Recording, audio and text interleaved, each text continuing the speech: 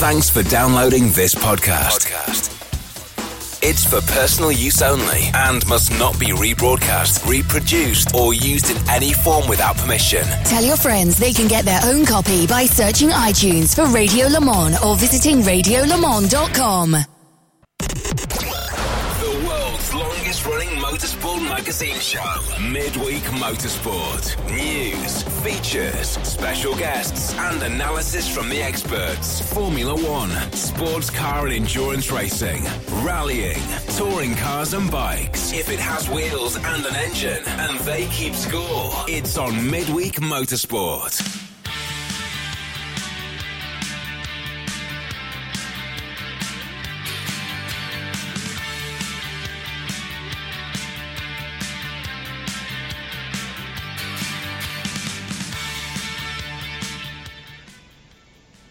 Hello everybody and welcome along to Midweek Motorsport.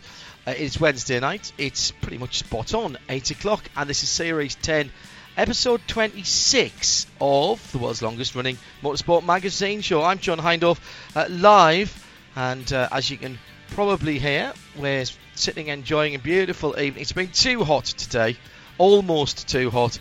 I've been out on the motorcycle all day running around doing stuff which will become important this weekend, of which more later, and it was too hot to be on a motorbike today, but I'm not going to complain about that. I've just pushed through it in a very English way. Up in London, and having just returned from the colonies, is our executive producer Tim Gray. Hello Tim. It's one of those evenings, isn't it, where it would be really nice to just sit outside with a cold beer. But I can't do that. No, well, not while you're doing this, but we can, which is nice. I could sit outside. What I can't do is have a cold beer because while I was away, Johnny Palmer's drunk it all. And eating all your ice cream, apparently. I haven't got as far as the ice cream yet. I want to go and look in the freezer because I need something with my strawberries. Okay, that's fine. On a packed programme tonight, we have what? We have all the usual features. Excellent. News, we have some exclusives, we have some interviews, right, and other stuff. Then we have some other stuff. We're going to try and catch Brian Sellers before he jumps on a plane. We have some regular contributors. We have some very regular contributors, of which one is sitting just to my right. Good evening, Nick Damon. Good evening. Is it John. too hot for a motorcycle today? Yeah, you could have told me that before I rode over here. Melted at 36.5 degrees on my indicatory thing. I saw 37.8. I was getting a bit. Brain was getting too hot, and then a woman tried to kill me in Thrapston. Well. And that was nothing to do with anything historically. Just because she's a bad driver. Let's quickly get away our housekeeping. Apologies for absence tonight from Right Turn Lover. Travelling again. Thus dinner with colleagues again in Cairo. Oh well, at least that's new. I suppose we should be playing Walk Like an Egyptian for you. Walk like an Egyptian. There you are. Money Elysium says 5 meetings today, busy, but so catch you on the podcast. But I have already started booking Le Mans 24 for next year with Travel Destinations. Well done. Apologies for absence as Ken's house. It is Canada Day. Out and about doing lots of Canadian things, eh? Hello, all of our Canadian listeners. What is a Canadian thing?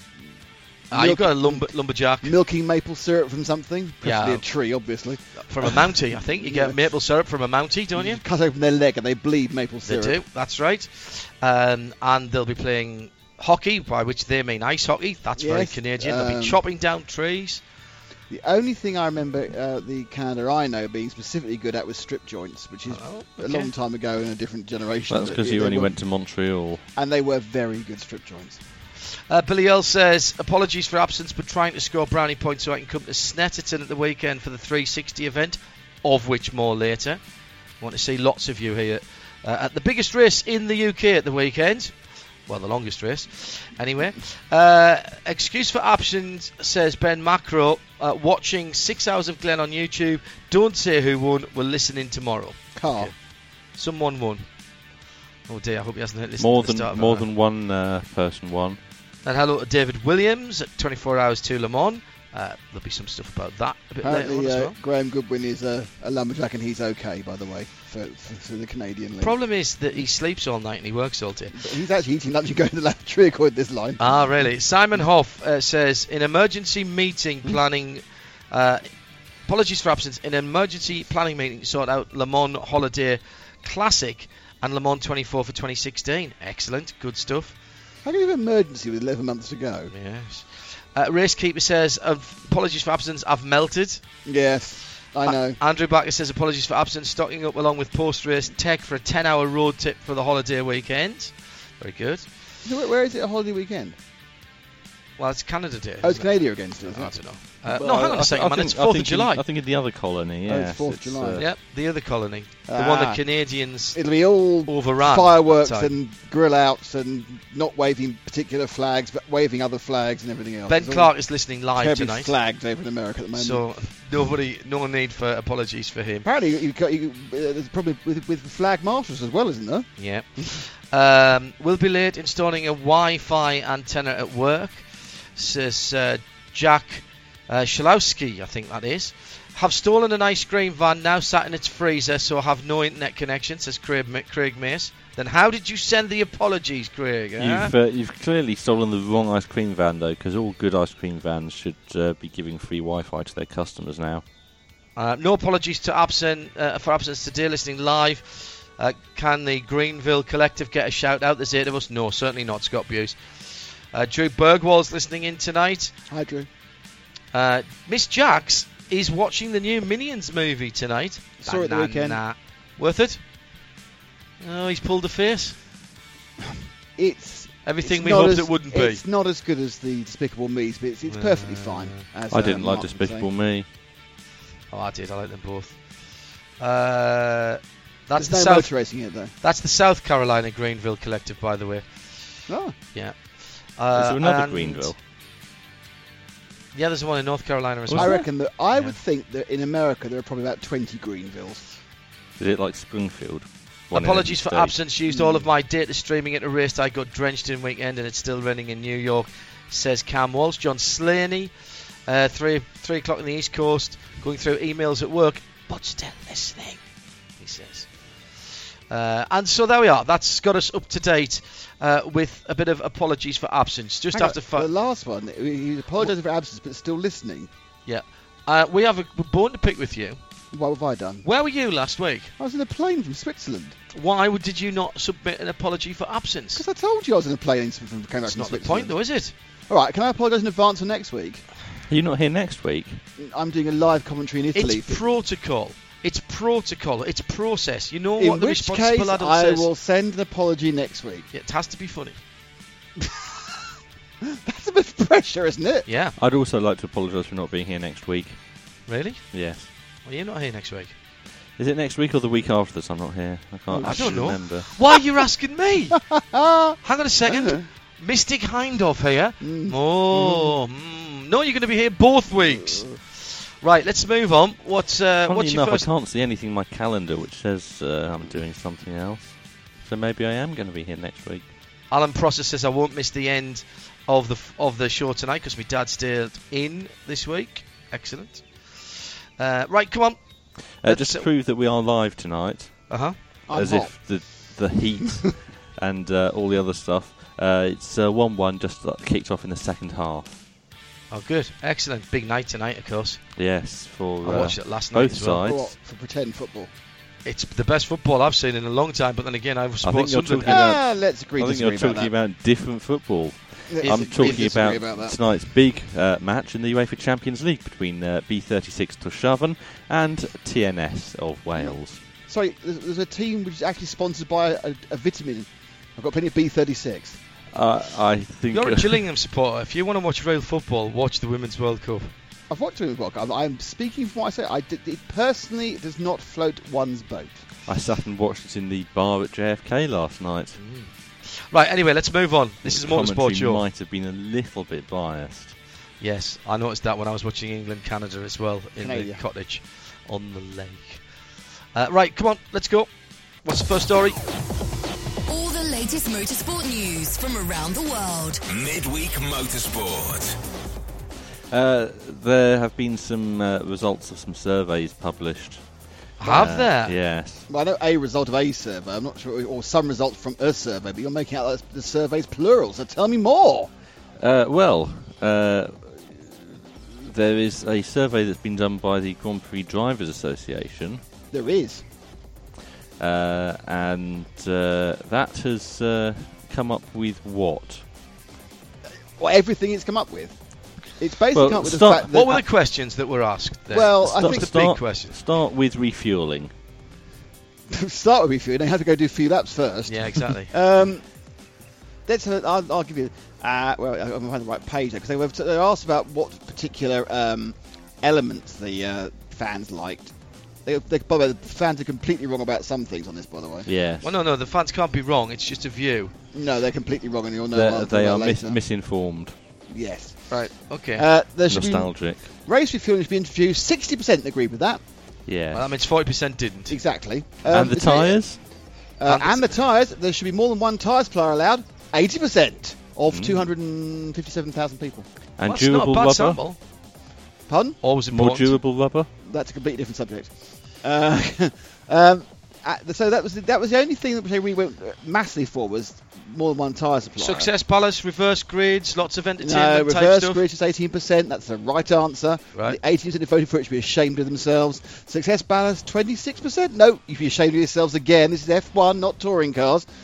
Points awarded for qualifying, 38%. Drag what about reduction pass system? flaps? Well, yes. This is very controversial. The introduction of drag reduction system has improved racing. How many people said yes? It has improved racing. I think less than you would think. So how many? I think under 30%. No, it's 40%. 4 out of 10 people think it's improved That means racing. 6 out of 10 people don't think it has. Yes. And there was another question about them, though, wasn't there, Nick? What about pass flaps? Yes. No, I can't find that one, so you have to tell me what it was. Are you in favour of keeping the drag reduction system? Well, I haven't found that one. My version hasn't got that question. We found a different version of the answers. This is how we see it now. Mystery already.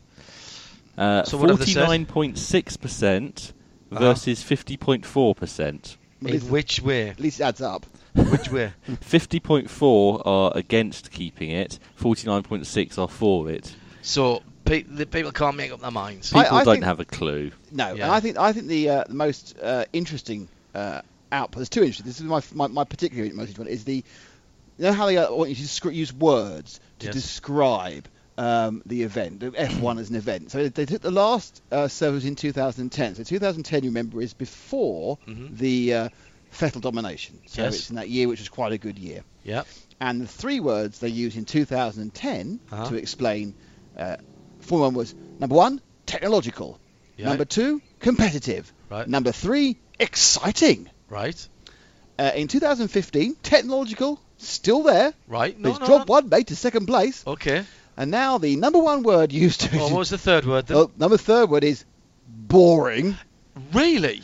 And the number 1... So hang on. Before everybody pillories us, this is not our survey. No, this is the Grand Prix Drivers fans. Association that have polled the fans. Now, in fairness, it's a self-selecting group, so you're more likely to... Well, I don't know if you're more likely to say something if you're being positive rather than negative, or negative rather than positive. Okay. So what is the number 1 word to describe? So we have technological but boring. Boring at 3. Boring. Technological at 2. And number 1, best word to describe Formula 1. Predictable. Nope. Expensive. Well, you can't argue with that, can you? In that case, the fans are right. And this particular thing, 65% of people in 2010 said this, and it's now dropped to 45% of people. So that's a drop of over a third. And that is F1 does feature the best drivers. So only 45% of people now think the best drivers are in F1. So that means that 55% of them don't. Don't. Wow. Our survey says. Anything else interesting on there? Because I've been getting a bit bored of it now. F1 fans are most likely to be interested in the World Endurance Championship, apparently, as well. Really? Yep. Good for them. Oh, no, and this is the one I don't agree with at all. Right. You're asked your view on the past. Yeah. And you're asked to vote for which decade produced the best-looking cars. They said the 90s, didn't they? No, they said the 2000s. Oh. No, 1960s. It's given the cars in the 60s, 50s, 60s, 70s, 80s definitely look better than the 2000s. I have no idea what happened, why they thought the 90s cars. 70s were quite good as well. They were 80s quite butch. good. Anyway, that's the thing I don't agree with. Okay. But you see, you've got to think about age. Is there an age profile? Is the demographic? Yes, there is. Of the that? average age is 37. Well, there you go. There's your answer. Most people weren't alive when those cars were around. Yes, No. but that still doesn't mean you should like. No, but they were alive most, in the 80s and 90s, though. The thing is, though, yes, but the thing is, you are most. We talked about this the other day about classic events. You are most likely to be interested in the cars that first drew you to the sport. Yeah, possibly. Whatever that sport is. So that should be the cars from probably age 7 to 17, though. So that depends when you were drawn into it. I can't think many people would have been drawn into it later than the age of 17. If the average age is 37, that means... Over 3/4 have been supporting F1 for over 10 years. Yeah. So if the average age is 37, that is taking us back to... They were born in the 1980s, weren't they? 1970. 80s, 90s, 2000s. 90s they should be into. So they should be into the 90s and 2000s. That should be the cars that they would be interested in, and that's what the survey says, Kurt and indeed Ching. Moving on. Let's get some reaction to this. What do you think Christian Horner said about having more durable tyres? We're pulling out of F1. Rubber? Who needs rubber? He's going, I'll talk to Jerry about it. We need an engine first, never mind the tyres. Never mind the tyres, yes. He actually said, more durable tyres will make the racing worse. You'll have one-stop races, which are never exciting. That's true. No, he's if absolute. you think pit stops will make racing exciting. What did... Always good. I think they should throw in a few full-course cautions to bring anything back together again. But without a safety car. Oh. Yes. Yeah, can we have the green and white checker as well? Yeah, absolutely. I called for one what of those did, at the weekend. People laugh. What did Manor F1's Graham Loudon say about refuelling? Well, it's going to be too expensive for us, because we haven't got that money that we were supposed to have. Is he Welsh? Yes. He said, people haven't thought it through. They're obviously forgetting no one used to overtake when we had refuelling. It Correct. was all done in pit stops. Correct. What does Eric Boulier say about getting rid of drag reduction system? Hang on a second. Do we have to take a grid penalty for that? We are all one team. Everything is going fine. Wait, I'll ask Honda. Yeah. How many tokens? I am a little more closer to the door. I've fallen off. À côté de la porte. He said, what did he say? I watch old races sometimes at home, and you look at the huge gap between the cars. There was very little overtaking, but we enjoyed the races. It's true. It's true. Well, there were periods where it was very close and periods where it was just dominated. That's always been the way. It's always been the way. It's cyclical. Exactly.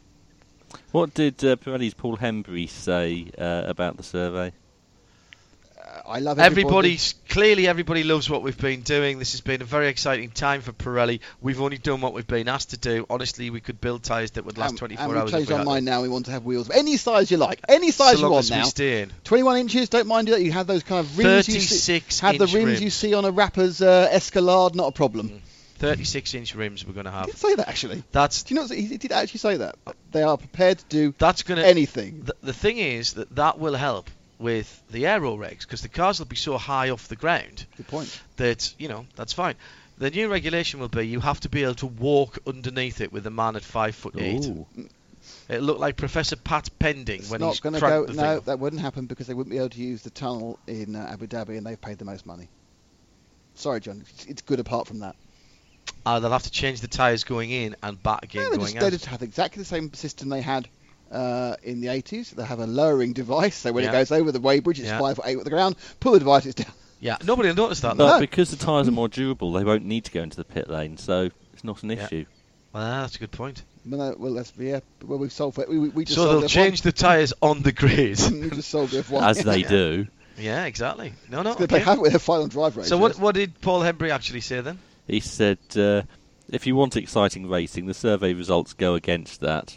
You can't base the direction of Formula 1 on the results of a survey like this. Basically, they're saying and the fans I think don't know what with they're talking about. Yeah. And Rotation said they are prepared. Rotation said Pirelli prepared to do everything. Mobius loop tyres confirmed. Absolutely. Ooh. Very good. Spending time soon. Yeah, very good. It won't, no matter how many passes per race, says Thomas Kubiak, it won't affect Manor anyway. They'll just get past more. Yes, that's a good point. Very good. I like that. They actually want less. That Manor should be in favour of less pit stops because it means they don't get passed again when someone's just passed and then fallen back because the pit stop has to pass them again. Should we move on? Yes. I think so. In my recent trip to the colonies, Yes. Yeah. in order to get from place to place, and I've You visited a number of cadged a lift. places. I Thank you. I used a coach. Really? Yes, A Greyhound. A coach? life coach. Greyhound coach. Right. Are It's they a Greyhound still bus. like aluminium sided and that sort of thing? Some of them are, but mostly they're not. Sorry, they're aluminium, of course. 'Cause they're American. They're just like any coaches Buses. anywhere else. It's a bus. Disappointing.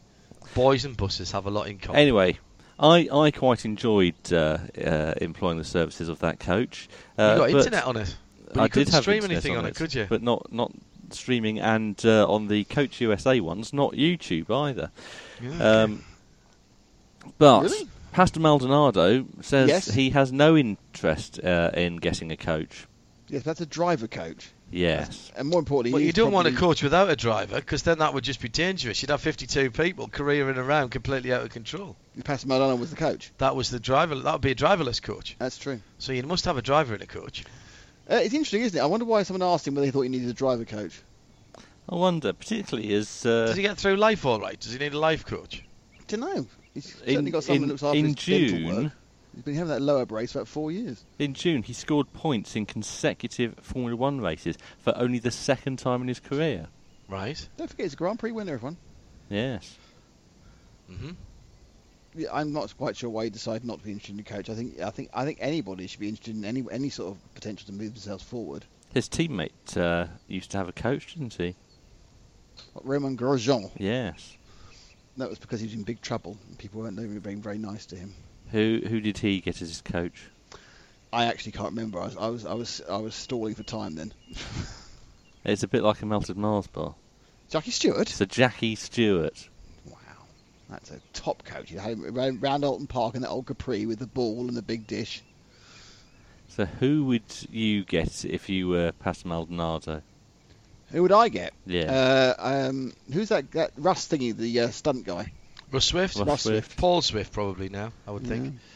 I don't know. I'm Or- sure Russ Swift's still got the ability to teach. Basically, you want somebody who's very good at who's very good at crashing, but is a bit quicker than Pastor Maldonado. So how about a fully There's no fit one Robert faster than Kubica? Pastor. Well, yeah, possibly. I'm not sure actually. I think it's a really good question. You should throw it out. Who would be the best Pastor Maldonado driver coach? At Specutainment or at Radio Le Mans.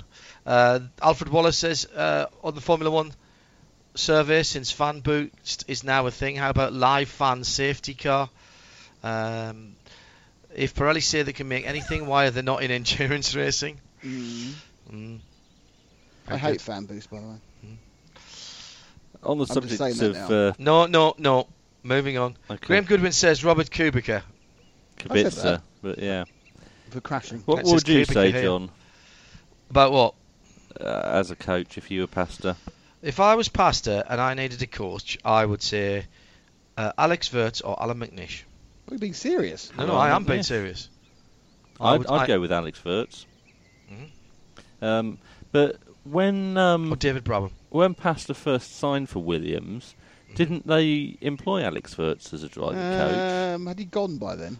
No, I think he was I think there he'd gone then. by then. Really, I think he might have Nick gone by Holland that says Evil Knievel. Bert Hendrickson says the Stig. point. Well, he's got nothing to do at the moment, has he? The Stig, obviously. Tacky in a way.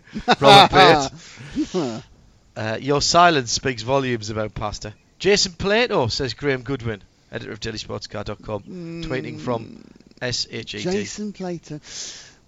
He's got a nose for that kind of thing. He in certainly fairness. has. He'd certainly be good with the self-publicity. Mhm. Yeah, it could be. Honestly, I think Maldonado could probably teach Jason a couple of things. Yeah. He did that fabulous save in Austria after he lost it in the first place. Moving on. Teach him about getting oil from Venezuela. Yes. What was that? What's what? I just heard something very loud go past you. It was a big buzzy thing. It's a bit buzzy thing. It sounded like a motorbike was a mile away. Hang on. It's not a plane. Hang on. It's one of the two Holden Monaros we have in the town, I would say. I think that's the red one. That's got the bigger exhaust on it. The red one. There's a red one and a black one. Honestly. So customer cars is our next topic. Jean-Denis Delatraz says rotation. Well, because people don't want them. People do want them. Customer they're trying cars to get rid of the customer cars. Have we not done this enough? I'm sorry, bored now. Stop. It's only because it's very exciting. There's news in the customer car world. Really? Someone's selling one. Which is that Gene Haas has said he'd be interested in running one if it was better Ferrari. Than... What, you mean, unlike the one he's running next year, you mean? Better than building his own. You mean unlike the one he's running next year, which will be thinly veiled and Ferrari and using all the wind tunnel time for Ferrari and that sort of thing? Is that what you mean? I might mean that. I think that car will be similar. I wonder if it'll be quite as close as the Ligier and the Burns of 95. That's the question for everyone. They were very similar. In a completely similar sort of way. Before we leave single-seaters, we have some GP2 news. It's been cancelled. It hasn't. No, but there is another one. Unless you're Marco Sorensen. Oh, he's given up, hasn't he? Has he? Yeah. He said, I have no more money or interest. I'm going to go into something else. I'm broke. Last season, in his first season of GP2, he got a victory at Sochi. Did he? Yeah. Was that reverse grade? But so far this season, he hasn't scored a single point, despite the fact that he is at Carlin, who should be one of the best teams in the championship.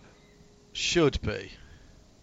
And they've decided to get Johnny Cicotto Jr. Johnny Cicotto Jr. will replace him. So he's basically turned up with some more cash and pointlessly waste it. Well, not a stranger to GP2, is he? He's not going to win the championship, is he? He's about 127 million points behind Stoffel Van Dorm, as is everybody else. Yes. And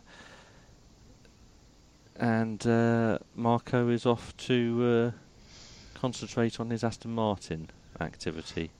That's just as well, really. You get much more better value than trolling around in the mid-pack to the back of GP2. There is a series that has been cancelled for 2015, though, hasn't it? AutoGP. AutoGP has, yes. Not been cancelled, no. It's been put on hiatus. Suddenly postponed, every single single-seater driver who's wandering around with a large checkbook decides, I want to do AutoGP, they'll wind it back up again. Yeah, so having already merged with Formula Acceleration, they've decided that they still don't have enough cars between the two championships to get a grid of at least 8 at Paul Ricard.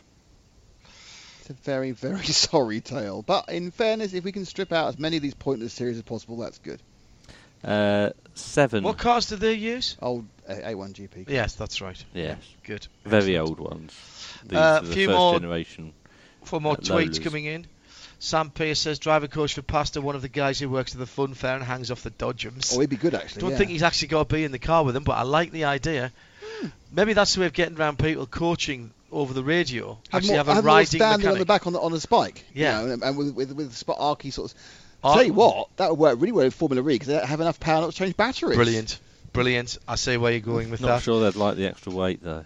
Richard Leach says, customer cars, can you take them back when they break? Hashtag got to get the receipt. Very good. So what you're saying is there a warranty on the customer car? What is fair wear and tear for an F1? Was it fit for purpose? There's a couple of cars on the grid that you might point your finger at. That's a very, very... I really don't think you want Esther Ranson and the That's Life team turning up on the customer cars of F1. Ooh, 1970s TV reference there. Again, 80s. Started in the 70s. That's when I watched it. So, yeah, Fasu Regalia and Antonio Pizzonia I think the fact that drivers who've won races in AutoGP so far this season. Isn't Pitts only about as old as me now? Yes. Obviously, AutoGP doing very well to get new young drivers on the career path to Formula One by having Antonio Pizzoglia up there. It's fabulous. Well, ultimately, it does say a lot about what it was meant to do, and it hasn't, so it's gone. So I don't have an issue with that. You're happy to see it go by the sound of it. Well, didn't you do AutoGP commentary? Wasn't that how you met Earl Bamber? Was that was Super League Formula. But didn't that become AutoGP?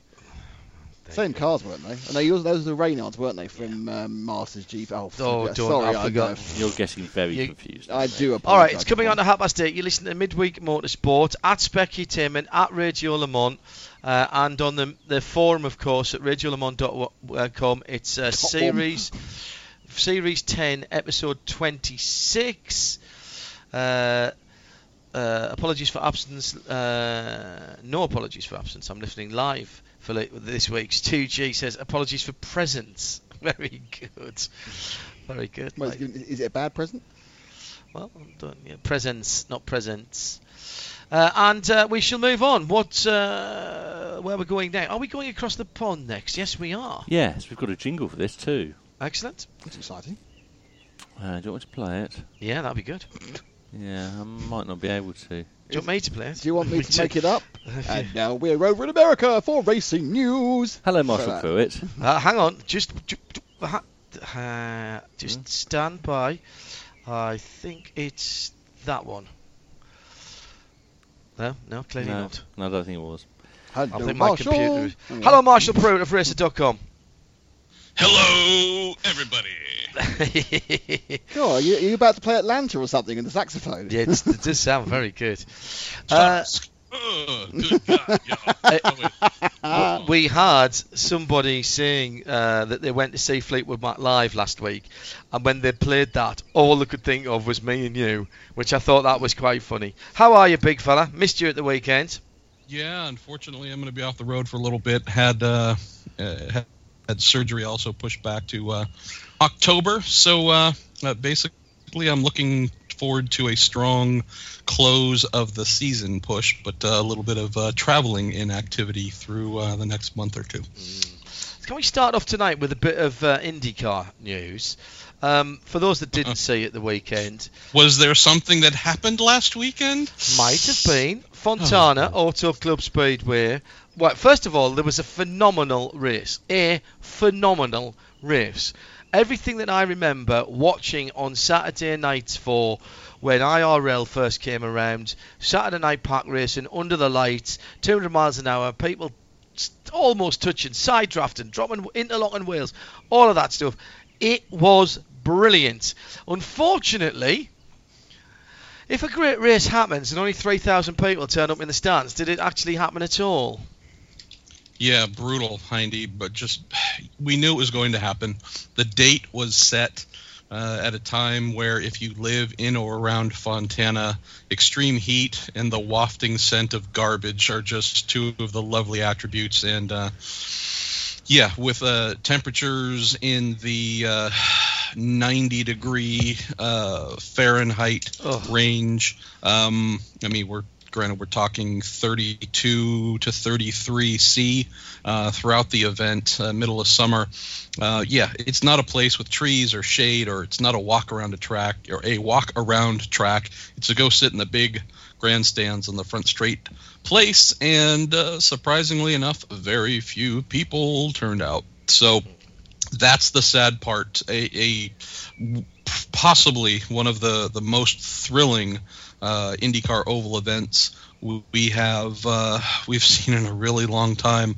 Also one where the hand of God seemed to be protecting the field of 23 due to the seeming endless string of potential catastrophes that were averted. There was one big crash, or multiple crashes, one big one that Ryan Briscoe thankfully walked away from. But if you go back and watch the race itself, and you as someone who was at Las Vegas in 2011, I'm not saying that Fontana was Las Vegas 2011 2.0, but you could definitely see the pack style racing that happened, and some of the really, really poor driving standards produced by some drivers had the risk of Fontana turning into a Las Vegas where we lost it, had the potential to lose at least one friend. Alfred Wallace said, has just said on Twitter, not usually an IndyCar fan. I tuned in by accident, was hooked. Really loved the race at Fontana. More wide ovals, please. There's a couple of things that came out of that. The crowd is one. The accelerated, truncated, squashed up, concertinaed, whatever adjective you want to put in it, but just basically the really tight schedule is another. I noticed Robin Miller went to town on Mark Styles at IndyCar, and the organisation on his piece on racer.com at the weekend, and I found myself nodding along to Robin there. Auto Club Speedway tried to promote that race, and now you're left in a situation where they'll only have that racing series back if it's A, the last race of the series, and B, it's in September. Yeah, the pay money to come breathe hot fire and watch motor racing, those two things tend not to go together. And Robin's rant, and that's what he called it. I don't mean that in a dismissive way, but Robin's rant, because it was very much him ranting. It was venting. One of the things that was one of the subtleties, because it wasn't loaded with subtlety, but one of the subtleties that maybe went overlooked is the fact that the issues Robin described, the date, the calendar issues, even down to drivers and engineers saying, hey, this aerodynamic technical formula you've mandated for Fontana is going to produce pack racing and therefore increase risk of injury. There's a general consensus, and whether I'm talking to very powerful team owners, very powerful drivers, to some of the smaller voices, you can almost speak to a man or a woman and they'll tell you they don't listen at IndyCar. Miles doesn't listen. I've sent him an email, left him a voicemail, sent him a text, whatever it is. These things go unanswered. So granted, he's in the senior most position. When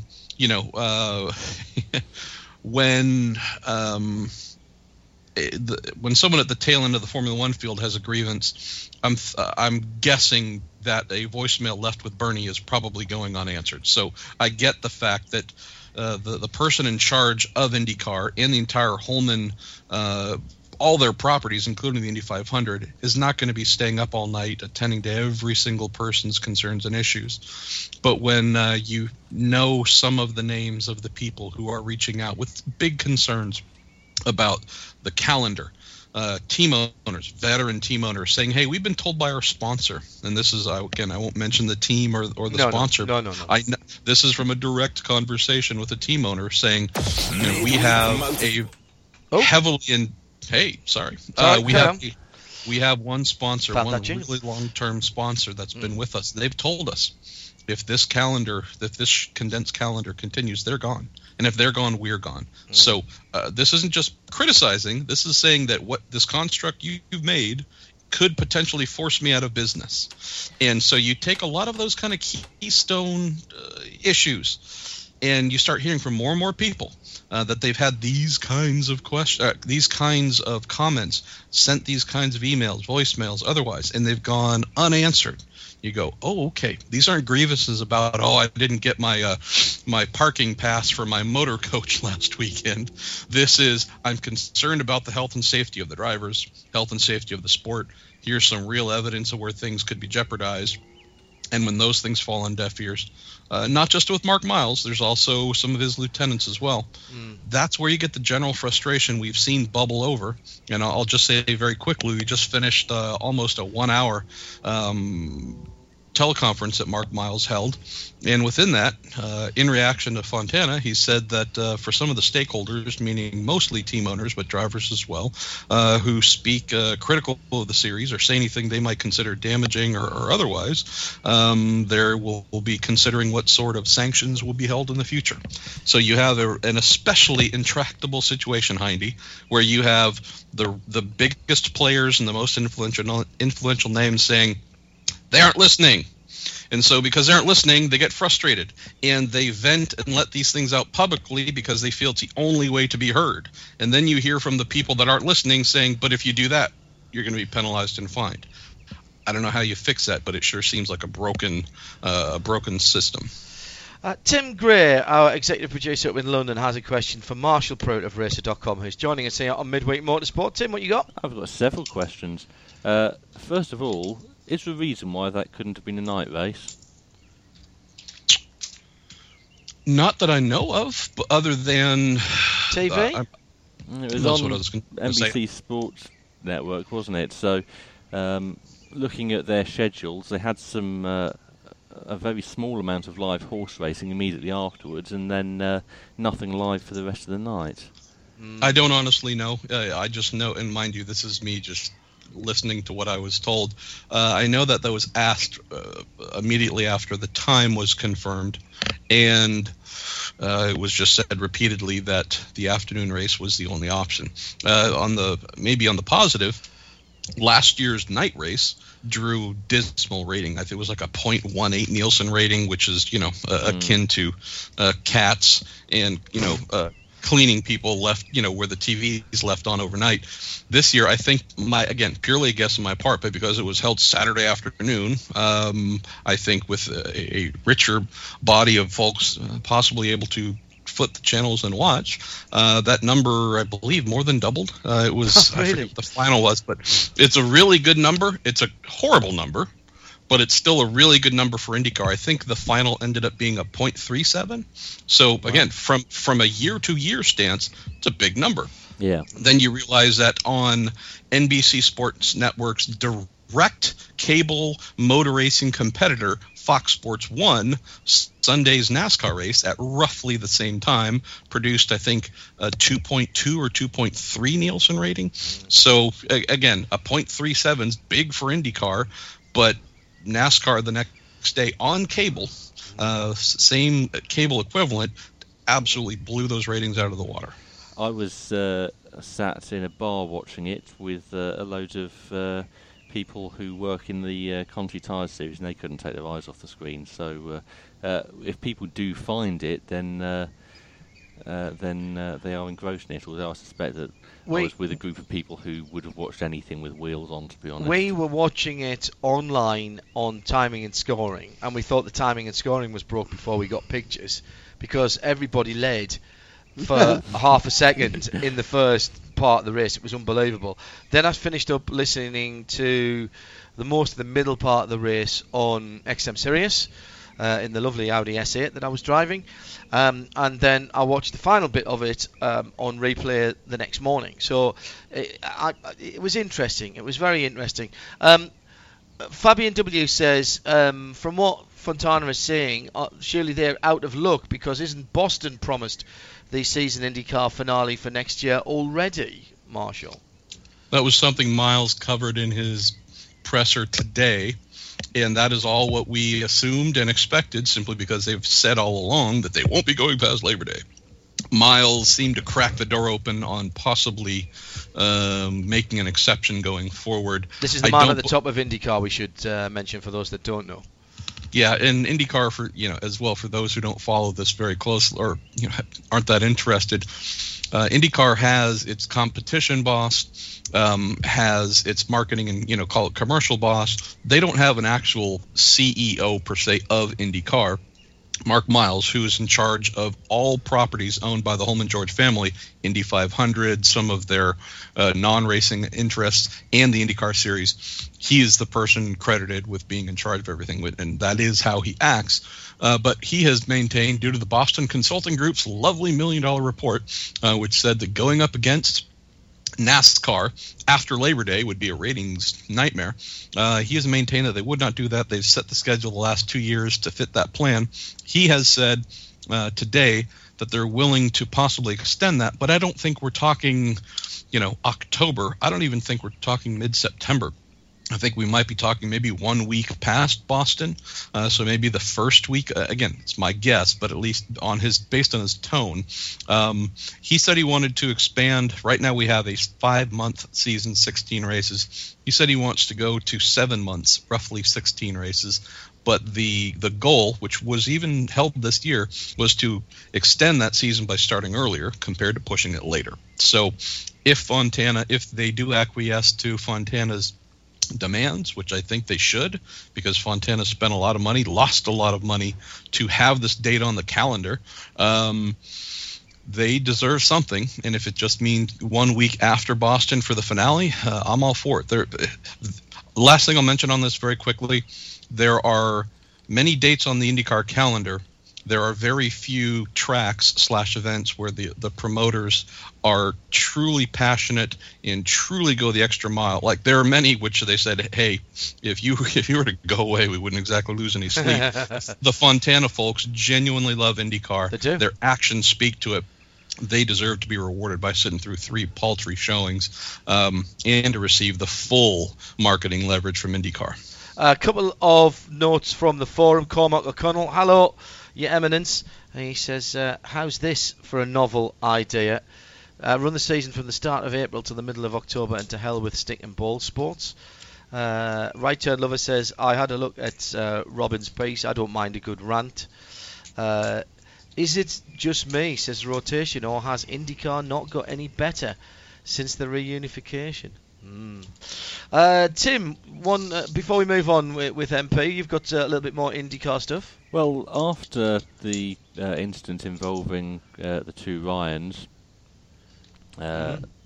Briscoe and Hunter Ray, someone, and I can't remember who it was now, it might even have been Ryan Hunter Ray, said, why have we got grass growing on that sort of triangular bit of infield there? If they want something that looks green, why don't they pave it over and paint it green? And that made me think, given that California is going through the worst drought in living memory, how have they got green grass there?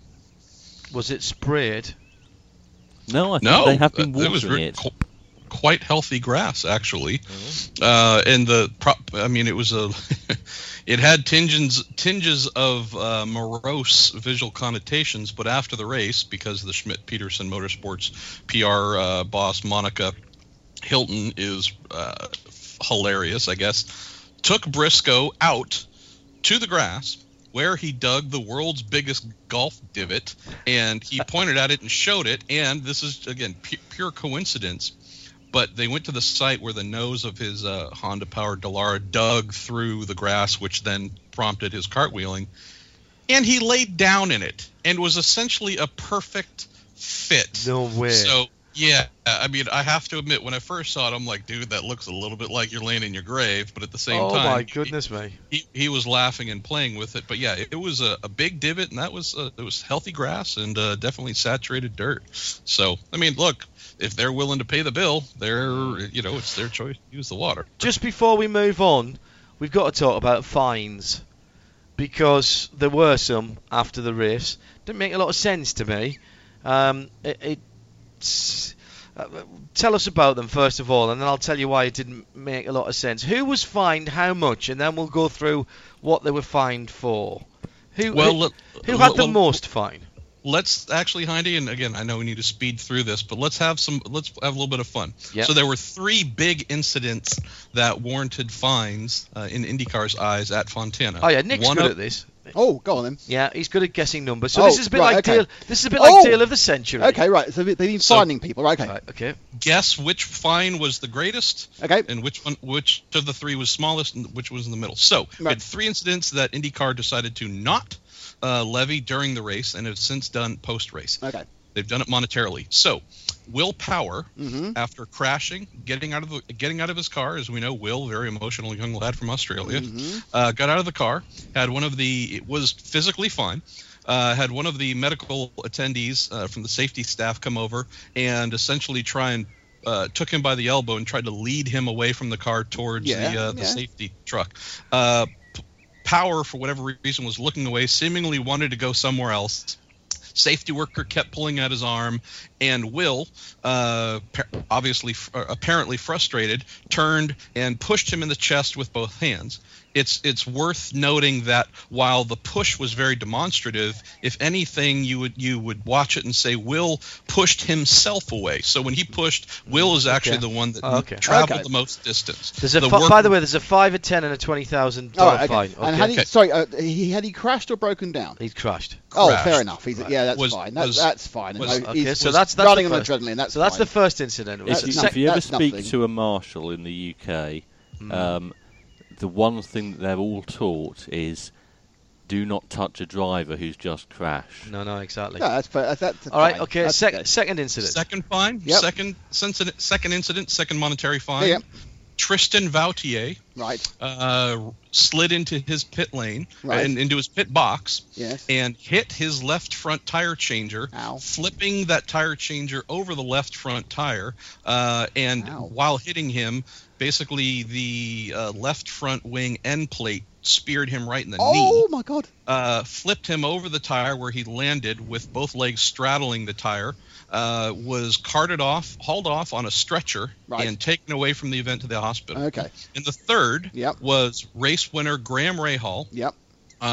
With about 70% of the race done, was sent from the pits with his fuel hose and fuel probe still attached. Oh, right, okay. Which ripped the fuel hose away, kept the aluminum, the metal fuel probe attached, spilled fuel on his side pod, on the pit lane track surface, and by the time he exited the pits, the fuel probe fell out, which then had to be picked up by the safety crew. Okay, so you've got 5, 10, and $20,000. The $20,000 is for spilling fuel. 25. That's obviously that's an easy one. That's spilling fuel. Right. Okay. What's the 10? I'm not quite sure. I know how they feel about knocking over and hurting somebody or pushing someone in the chest. I'd probably go 10 for running the bloke over and 5 for the chest, but I could see it both ways depending on what the precedences are in IndyCar. I think you've got 1 out of 3 1 right. out of 3, yes. Yeah. $10,000 to run over one of your crew. Oh, okay. The fuel what? It's $25,000 to push a bloke in the chest. Yep. Yes. And leaving fuel is 5. 5. Yep. Oh, you're 5. No. Really? So what we have learned, Nick, is if you hate one of your crew members and at least want the potential of setting them on fire, you just need to bring $15,000 to the next IndyCar race. I can't believe I'm sorry, Marshall, but that is. I know they get. There's always this wind up afterwards about all the various. Wrap up afterwards about all the various pit infringements. But surely, running down the pit lane with your fuel hose attached, you can't get much worse than that, surely. Well, particularly when they use methanol and you can't see it burning. Of course. That's really strange. Have they got previous on people involved with marshals or something? Because that seems completely over the top for a guy who's just crashed into running for high emotion. Well, I don't. I think you've got to be better than that to the marshals. But I agree that I think that there was. I wouldn't have had any problem taking $25,000 off somebody for pushing the marshal, but I think that spraying the fuel all over was worth at least that, and running over your bloke in the pit lane was probably worth it. And then there's maybe the greater question, gents. These things happened during the race. Power obviously crashed, so you couldn't add an additional penalty since he was out of the race. But for the other two, Tristan Vautier, who hit his crew member, and Graham Rahal, who had this, who drove away, who did what we spoke about, was not penalized and went on to win the race. So again, it's not as if these things happened on the final lap and the series did not have time to review the tape, make a decision. They had, in some cases, 45 minutes to more than an hour, yet tabled these items, did not act during the race, and decided money was the corrective, was what was in the best interest of the sport. So another interesting approach to how one officiates a live motor race. You're listening to Midweek Motorsport just after 10 to 9 on Wednesday evening. Nick and me sitting enjoying the last vestiges of a beautiful day. Birds still tweeting outside. And I hear the birds. They sound wonderful. And you can too on @Specutainment and @Rachel. Oh, hang on. What's this? 2 engines. Can't see it yet. At the weekend, we were at Watkins Glen International, of course, and you went with us. However, during the race, Scott Atherton popped in, and over about 20 minutes, which we interrupted the chat with him whilst things were going on the circuit, talked to us about the relationship between the SEO and IMSA, future LMP2 regulations, and what would happen when PC went away. I want to play it again because I want to ask Marshall, and subsequently after 9 o'clock we'll get Graham Goodwin, editor of Daily Sports Car, on to talk about this. So Scott Atherton's in the booth, the race is going on, hence the noise in the background. The first question that I asked was, with the new regulations that the FI and the SEO are putting out there for LMP2, is the direction of prototype racing diverging between Europe and the United States? And this is what he said. For sure, but it doesn't mean that it's not a healthy process that's taking place, and I think it's going to be an excellent result for all involved. As you pointed out, the P2 car for the ACO, as it relates to their category in the WEC, the application to the European Endurance, the European Le Mans Series, it's going to be the second category for them. It'll be a spec engine. It'll be intended for Pro-Am purposes. On the other end of the spectrum, our goal is for this to be our premier category. Not the goal, it's the mandate. We've heard all kinds of rumours about what is happening in Europe, and that now seems to be rolling on with the 4 manufacturers, with the 4 manufacturers for chassis, for 1 engine. That clearly can't work in the US. There's more interests at stake here, and manufacturer interests that aren't going to be allowed in the ACO category. Exactly right, John. And for us, this next generation prototype is our top category. And what's critically important there is to have a platform that's attractive to manufacturers.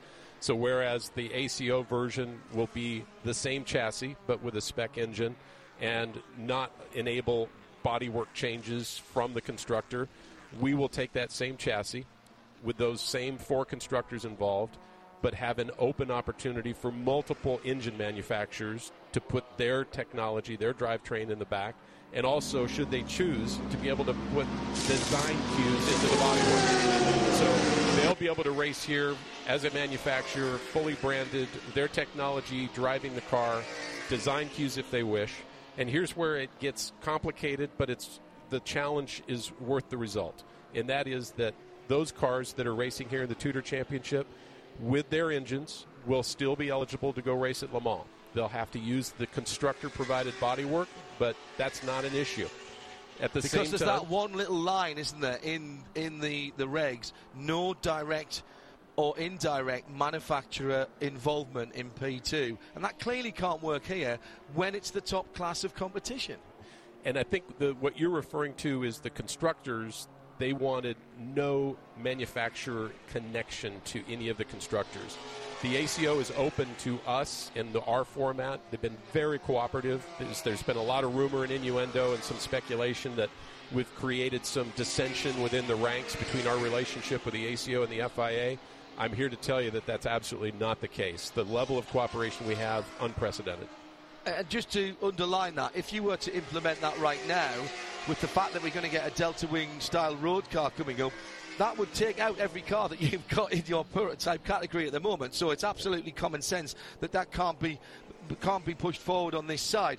We will leave the question about how that gets balanced back in Le Mans to another day, because clearly cleverer minds than certainly mine will have to deal with that. I'm on the same list with you there, by the way. With that in mind, Scott, what sort of interest are you getting from your stakeholders? Because IMSA is all about talking to the paddock, talking to beyond the paddock, and the fans are a part of that as well. But clearly in this instance it has to be the teams, the sponsors and the manufacturers. Yeah. The process to select the 4 constructors is moving along very well. It's a very comprehensive, detailed process, but that's on schedule. We hosted a meeting here Friday involving our manufacturer partners, both those that are competing with us actively now and others that are considering it. for the sole purpose of getting their feedback and direction on how we craft those engine and bodywork regulations that will then be applied to the 4 constructors that will be building this prototype. Very active dialogue, a lot of good information. It can't happen soon enough in terms of us locking down those rules and regs, but we want to make sure we get them right the first time. And there's a lot of really smart people that are working very hard to bring that to fruition as soon as possible. Have we got a timeline, Scott, or at least something that you can tell us about? We know that the SCO and the FIA have invited submissions of interests. They're keen not to call it a tender, and we should expect to hear something from them by the end of the summer. Clearly, that influences your timeline as well. Exactly, and I don't want to put a specific date on it because I don't want to get it wrong, but I would say middle of July we should know the 4 constructors that will be capable of producing the next generation prototype, and then our engine and bodywork regulations hopefully soon to follow. Very quickly, all of that is great news. Also, more good news, we've got the Ginetta LMP3 car here, which is going to test here on Monday, tomorrow. That being evaluated for a possible replacement for PC? It's part of a process that we've organized ourselves to be able to make fully educated decisions. And everybody knows, it's been announced for years ago now, that our current PC platform will be confirmed through the end of next season. And we are now in the process of defining what that next generation will be. And it covers a broad range of choices, one of which would be the adoption of the LMP3 car as a potential replacement. What we've, in concert with Ginetta, Lawrence, that you mentioned, graciously has provided this car for us to do some testing with many of our current PC competitors, as well as some new names that are considering involvement in the future. So after Monday and Tuesday, hopefully we've got some good feedback that this is something that would be desired. It's a logical evolution, but no decision made. Not dissimilar, actually, to how the PC class came into being in the first place, because I think it was Road Atlanta, wasn't it, after a Petit Le Mans weekend? Exactly right. That Orica brought the 09, and that's that longevity of that chassis into that. So not dissimilar to what happened in the past, Scott, there. That's exactly right. Now, the LMP3 format, as it's configured by the ACO now, is different in that it has multiple manufacturers. It does have a spec engine and a lot of spec parts, but multiple manufacturers building cars all to the same regulation. Right now, I can't overemphasize, I hate to be repeating myself, but I don't want anyone to read into the fact that we're doing this test on Monday and Tuesday that it's a fait accompli that we're going to do it. I mean, it is part of a full educated decision-making. You may have mentioned that we reach out to the paddock often to get their feedback, and this is yet another example. Midweek Motorsport. And if you thought that hour was packed with insights and comments, wait till you hear what's next. Coming up in hour 2, we'll be discussing what you've just heard. Scott Atherton, the man at the top of IMSA, talking about the future of LMP and the future of their prototype category as it fits in with the rest of the world, and the replacement for the PC category. That's still to come in this hour. We'll have more of your tweets at Specutainment and at Radio Le Mans, and we'll be talking to Brian Sellers as well. We'll have him on the phone. But next, we're going to get back with Marshall Pruitt from Racer.com and bring in Graham Goodwin, the editor of DailySportsCar.com, as we discuss the upshot of what Scott Atherton told us in our race broadcast at WGI, Watkins Glen International, on Sunday. It's all here. Midweek Motorsport on RadioLeMans.com. Marshall Pruitt still with us from Racer.com. So, Marshall, I know that you were busy doing other stuff on Sunday. That's the first time you heard that. I've cut all the bits out where we had to go to race action and there was pit stops and sort of amalgamated that together. But what I haven't done is change the sense of what we're talking about. I haven't cut anything out that Scott said, and I haven't cut anything out of my questions to him. First of all, that is interesting for me because he mentioned Bentley at the very beginning of that. We pretty much thought they were going to be coming to IMSA next year, and it seems that is the case. Also, and by the way, hello to Graham Goodwin, who is joining us. Hello, Graham. Oh, Graham not quite with us at the moment. But also, giving us a little bit more detail than I think we knew already about the timeline on the ACO and FIA, middle of July. Now, there's been a rumour going around about July the 10th for quite a while for the announcement of the 4 chassis manufacturers. But for me, the most interesting thing there is the acknowledgement that the requirements in the USA for IMSA are fundamentally different in a class that has to be the top class and attract manufacturer interest and dollar support than it is in the rest of the world in FIA and ACO land, where it's a Pro-Am category or an Am category, basically for privateers. Yeah, boy, I tell you, I have to believe that privately, after a long day of work at the pub, a lot of the folks from IMSA wish they still had a happy and thriving P1 class, so they could just go with ACO and WEC's or FIA's spec P2 rules, 4 chassis, same engine, just purely spec, because they're having to balance things and do things with it that. Granted, I realize these are new regulations, so when I say it was never meant to do, you say, well, they can do whatever they want. But once again, America is taking someone else's rules and trying to modify those rules to fit the needs that are greatly different than the original concept for those rules. It's not like that means things are impossible. Doesn't mean things can't succeed.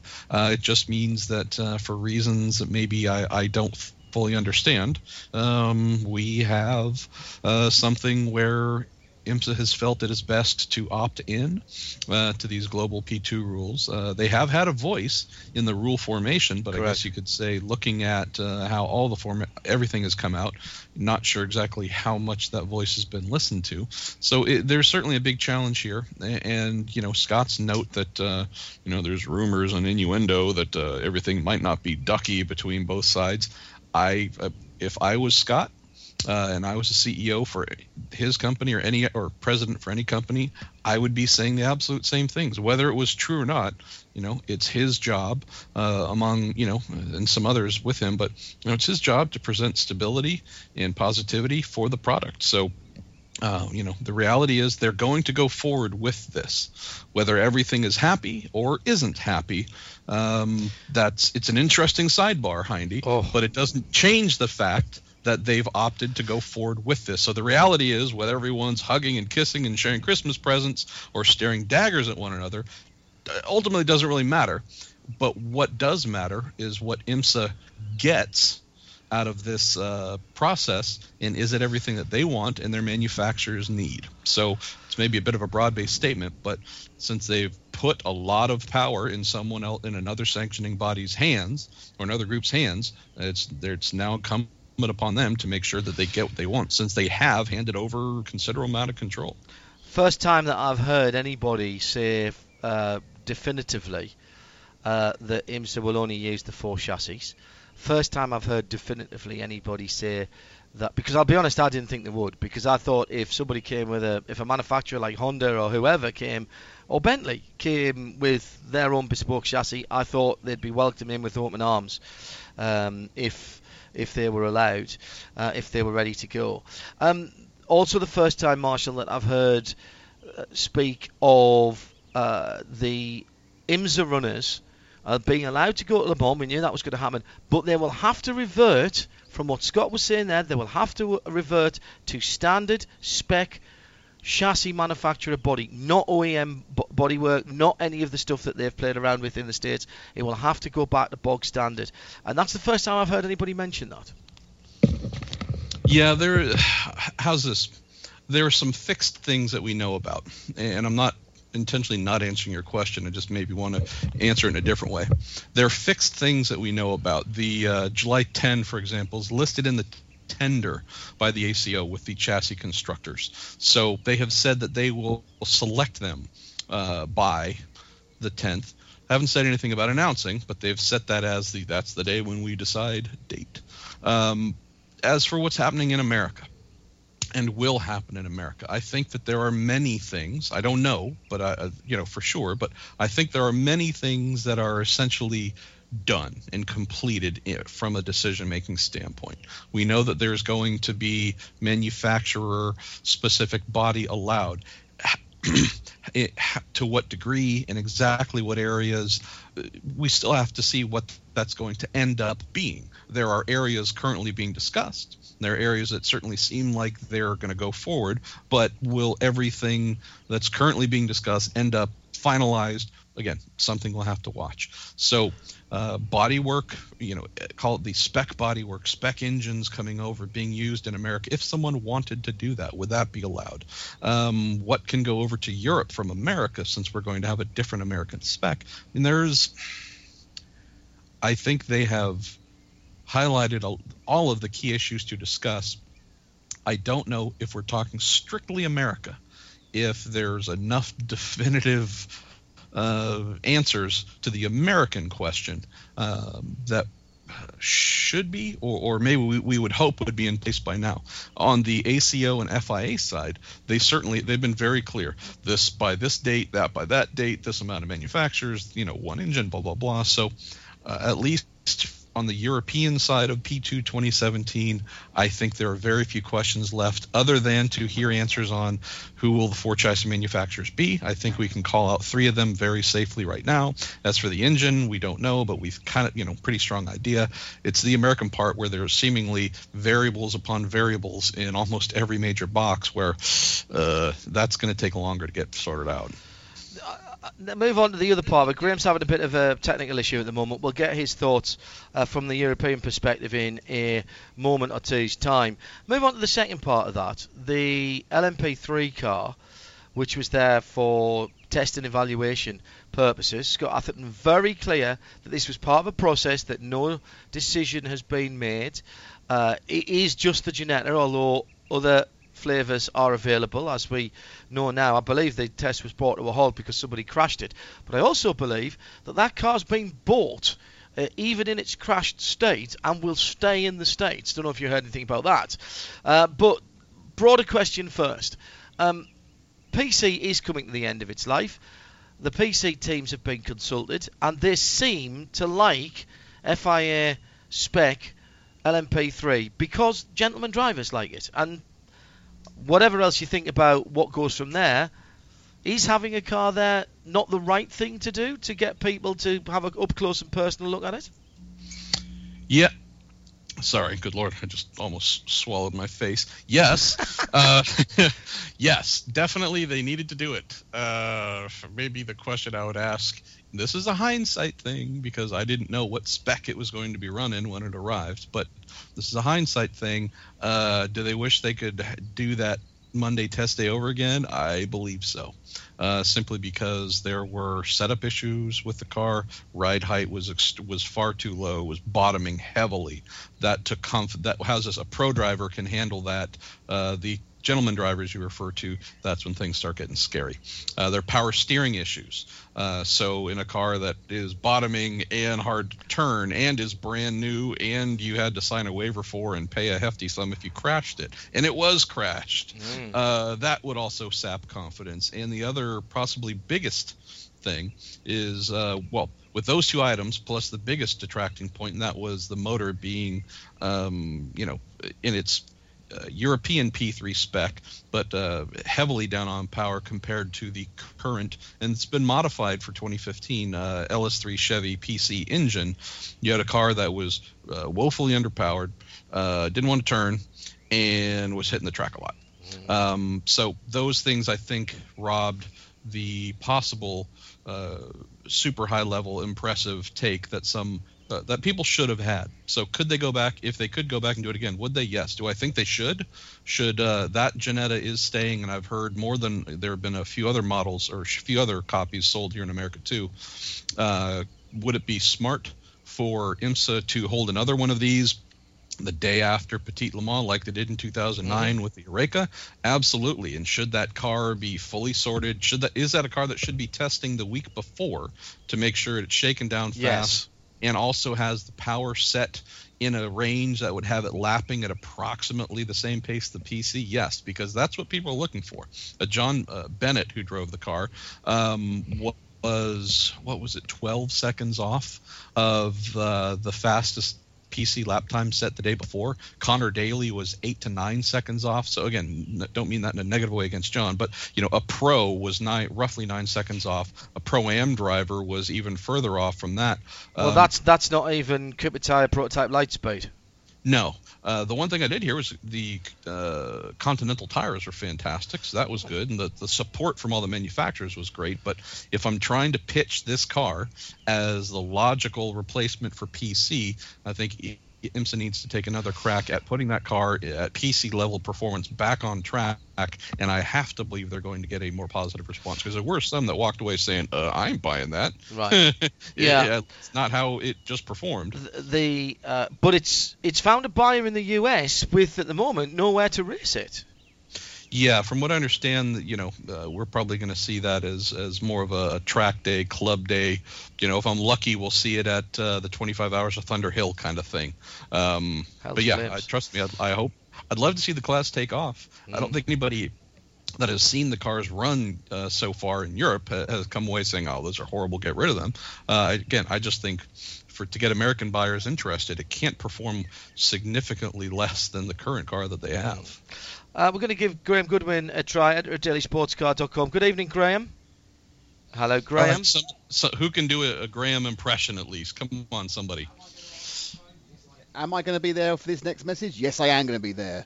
Right. Hang on a second. Let's try him again. Have I plugged in my USB headset? He's got a problem with his USB headset at the moment. Hello, Graham. Yes, hello. Yes, I have. Hey, look who it is. Right, he's going to sound a bit echoey because we're having to do this on his machine, Mike, so I apologise for that. Graham, we've heard there Marshall's perspective on what Scott Atherton said regarding IMSA next year, LMP2 needing to be their top class. As I think, I know you were struggling to get connected, so you might not have heard all of it. But broadly speaking, there was some new stuff there that I hadn't heard before, particularly on the American cars coming to Le Mans. We knew that would happen, but they will have to revert to spec bodywork from the chassis manufacturers. Correct. I mean, I think we've already been.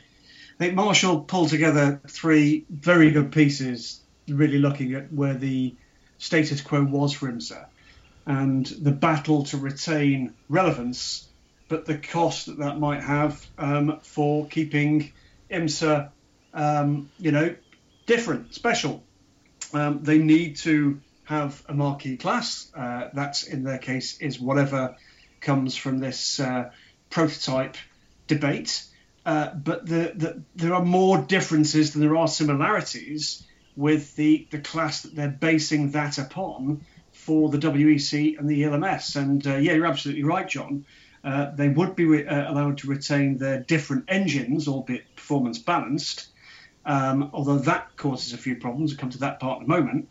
But they would not be able to retain their specific bodywork to those cars. And the big problem with that, of course, is if you look at the prototypes that we have at the moment in the Judy United Sports Car Championship, there was a pretty hefty amount of manufacturer involvement in those cars. Mm-hmm. Now, that is something that is absolute anathema to the ACO and WEC, because they would like the factory efforts to be in GTE Pro and in LMP1. And, of course, it gives you a huge problem in terms of balancing those cars against what would be a spec engine for the rest of the class globally. What I don't understand, other than Greek writing, obviously, or Greek financial situations, that's easy to understand. It would seem that the part of the driving force behind this set of regulations is something that we talked about a very long time ago, much longer than the time scale that we're talking about the FI and the WEC. If you remember, dear listener, IMSA was talking about a single open source chassis quite some time ago. And so what we seem to have got here is IMSA getting involved in something that it now doesn't want to be involved with.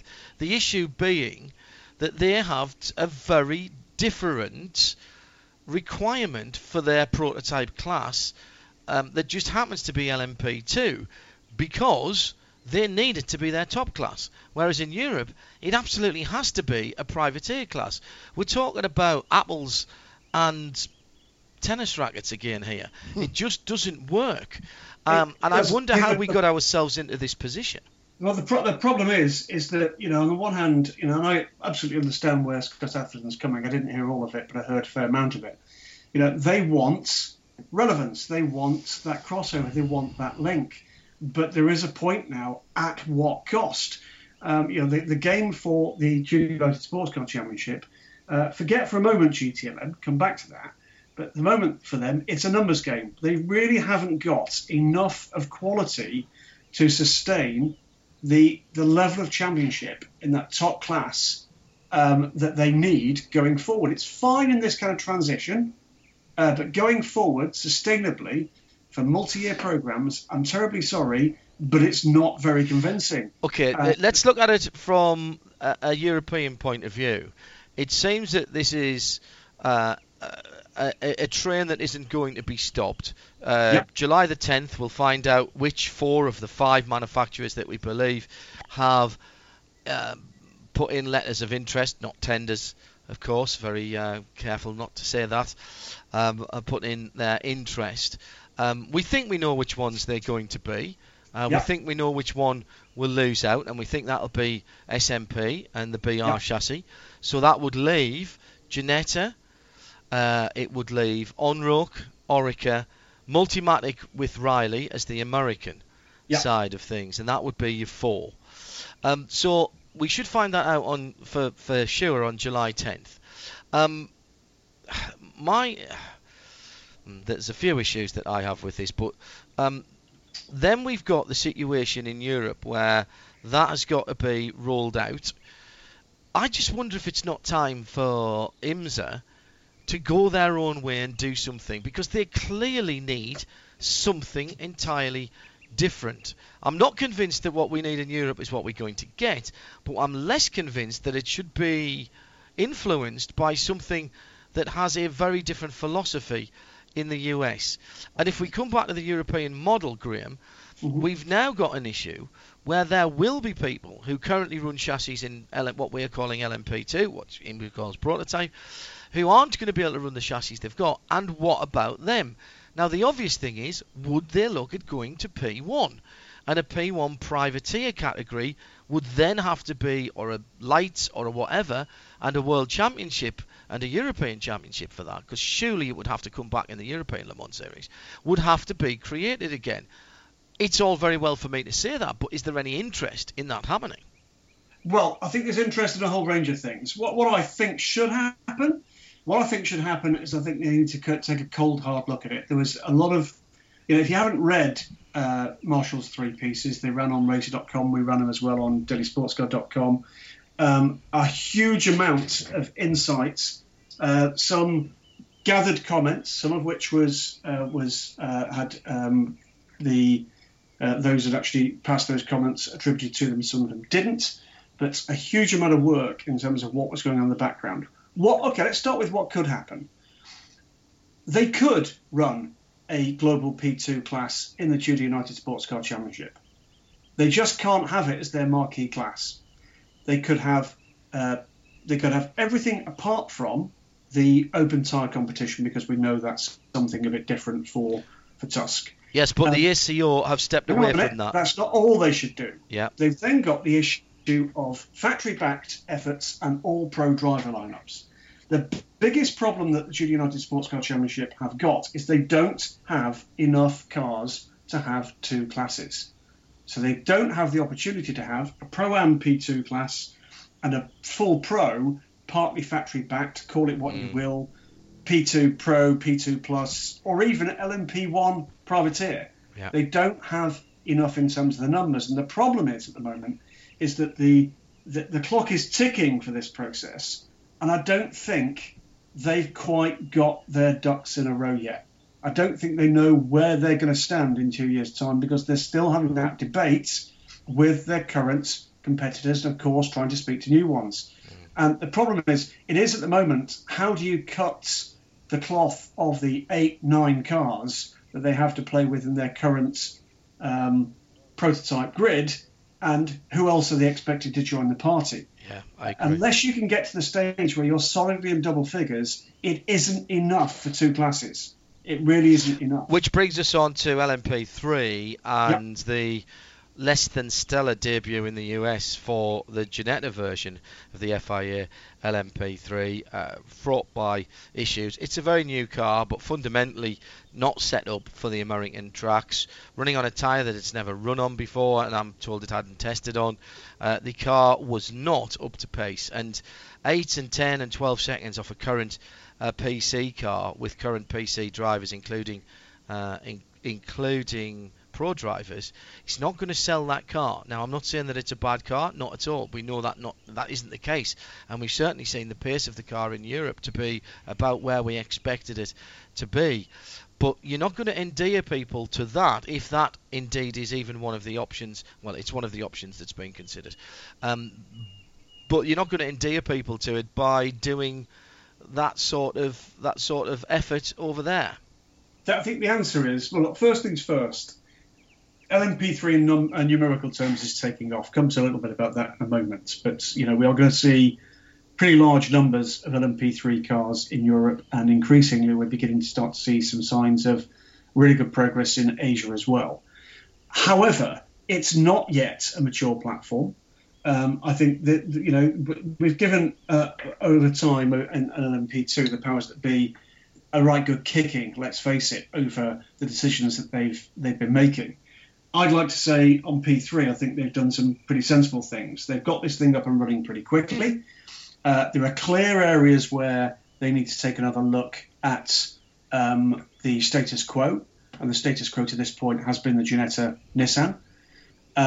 But quite sensibly, before they start to meddle with the rule sets, they're waiting till the second and indeed potentially the third car are up, running, and available to be shown and to be tested in performance terms against the rule set that currently exists.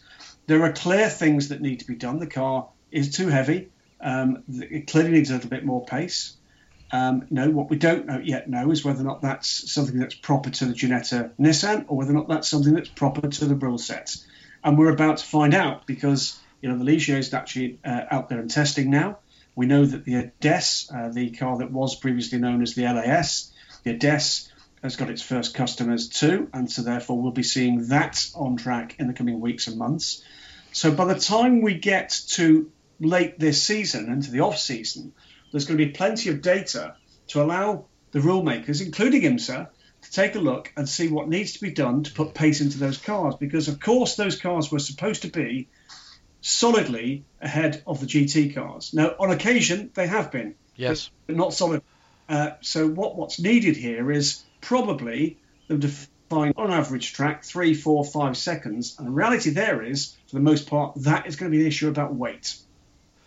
Yeah, the problem is, John, what do we know about what's happened, what you need to actually take weight out of the car? You need money. Yeah. And, of course, that conflicts with the major raison d'etre for the class, which is, of course, a cost cap. Yeah, exactly. Come back to you in just a moment. I just want to trail ahead to something this weekend. It's the 360 Motor Club, 6 hours at Snetterton this weekend on Saturday, and we'll be broadcasting that live, as is in previous years. We'll also be running a charity car as well, which I'll be driving. Not sure what that's going to be. I'm told it'll be a Rover of some description, or maybe 2 Rovers. So I'm looking for... There was a press release on the collector saying exactly what you're driving. Oh, what am I driving? It's a Tomcat. Excellent. The white and orange stripes. It's all announced, mate. You're signed in. Excellent. All good. And it's always good when you don't know which car you're going to be driving. And hey, just turn up and put me in. The spectators do. It'll be pedalling. The charity that is going to benefit this year is the Sick Children's Trust. As you might remember, we spoke with one of our listeners, David Williams, just around about the Le Mans time, about the excellent work that goes on with the Sick Children's Trust. They've got facilities all around the country, and children, small children of all ages who are ill in hospital, they provide accommodation for families who perhaps might be outside of the area or a little bit far to travel, so that they can be close to babies and small children when they are in critical care. It costs about 30 quid a night to provide a room for a family. It seems to me that is not a lot of money. So what we'd like to do is try and raise some nights. We're looking to raise some family nights for the Sick Children's Trust. Eve will put on the forum and tweet out the details, and you can always go back. In fact, what we'll do is we'll get Eve to tweet the archive piece as well. But in fact, Tim, can we play that after Midweek Motorsport tonight? Probably not. I'll have a look. I'll see if I can find it. You've got half an hour. We'll try and play out the piece that we recorded and it went out at Le Mans. Have a listen. I strongly urge you to stay on and listen to David's story, which was fantastic, and the work that they do. I was very moved when I went over to Addenbrooke's, which is where one of their facilities is, alongside the neonatal intensive care unit, the NICU, for very small and premature babies.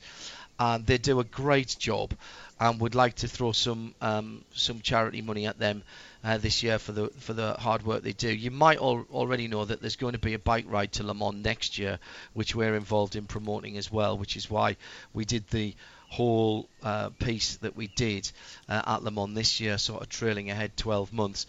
But all the Just Giving pages are set up already and everything's done. So I'd love for you to support that, and that's what we'll be supporting this weekend in my Tomcat outing. Thank you. Oh yeah. Does that mean I can call myself Maverick or something like that when I get? Well, if you crash it, will he be neutered? Right, let's get back to Graham Goodwin and the talk that we were going through. Graham, quick question, John. Yes, sir. Question about your Tomcat. Do you have your traditional ringer yet? That's a good point. I don't know is the short answer. I'll speak to you off air about that then. Yes, please. Oh, excellent. The Stuart Hart has just tweeted in, once 4P2 constructors are picked, is it realistic to think that Greaves, Sard, Stracker, Jota, etc. may look to P1L almost like a P2 plus? I think that's a reasonable point, Graham, isn't it? I think I actually raised that in the pit lane of Le Mans. I think you did. Yeah. I think let's put it this way. I think lots of things are happening out there. Alliances are being formed, plans are being put together, and all I'll say is this: I'm not sure whether or not it'll be Midweek Motorsport next week or the week after, but I can guarantee you there will be news on that front. To be honest, Graham, it sounds more like Game of Thrones. Talking about GTs, actually, hang on, we need to break away. Can you stay for a few minutes, Graham? Of course, yes. Okay. Hopefully the technology is working. Tim, are we ready for Brian? Can we? Yeah, excellent. Brian Sellers is on his way to the airport at the moment and can join us. And we could say good evening, Brian Sellers. Hey, John. How are you? I'm very well. First of all, congratulations for the weekend. Fantastic run at Watkins Glen International.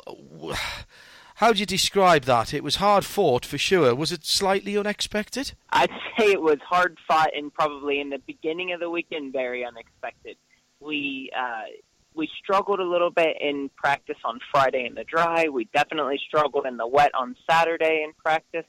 And so to be able to go into the race on Sunday and be good in both conditions was a little bit surprising. But we did our homework leading up to the race. We sat down Saturday night, had a big meeting, decided on how we would kind of split setup for the race on Sunday, and rolled the dice and went with it. And in the end, it paid off, obviously, very well. What does that actually physically mean that you sat down and talked about setup in terms of literally setting up the car differently to what you had it on the practice days? If that's what you did, that was a bold decision because you didn't have a lot of time to get the data that you needed. Yeah, it was a bold decision, and we had no time basically. we sat for probably an hour, a bit over an hour, and just broke down everything from springs to cambers to bars to wing settings. And we realized that we didn't have outright pace in the dry. We realized that we didn't have outright pace in the wet, but it looked like the race was going to be split conditions, and we figured if we sacrificed a little bit both directions, that maybe in those split conditions we would actually be better. So we were a little bit softer in spring, a little bit higher in wing than we had been, and I mean, all in all, I think we had a good race car, and I think if had it been dry the whole race, it would have been probably not as great, and had it been wet the entire race, we would have struggled as well. But I mean, I think for what it was, we hit the sweet spot. Sounds like what you're saying is it was more from the car setup than from the Falcon tyres. We've kind of expected you guys in the past to come up with something tricky on the rubber side in the past, particularly when it's wet or extreme wet conditions. We know that some of your competitors in Porsches had these slick intermediates, which I believe they started on and gave them a big advantage. Nothing tricky from Falcon this time? This was just a proper team effort in getting the car right? Yep, nothing tricky. This was a team effort. I think we clicked on all cylinders. The guys were good on the stops. The engineering was good. And then I think Wolf and I both had good races in terms of average stint times and through traffic and recovering.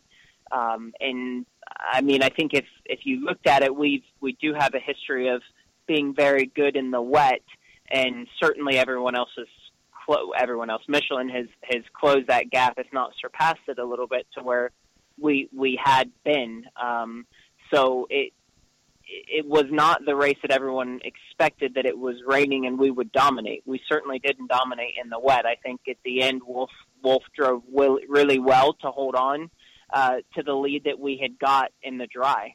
You had a cracking battle in your stint as well. It was one of those races where the normal racing line, was not being used that much, and that allowed for some audacious manoeuvres in terms of overtaking. You going round the outside of people at turn 1.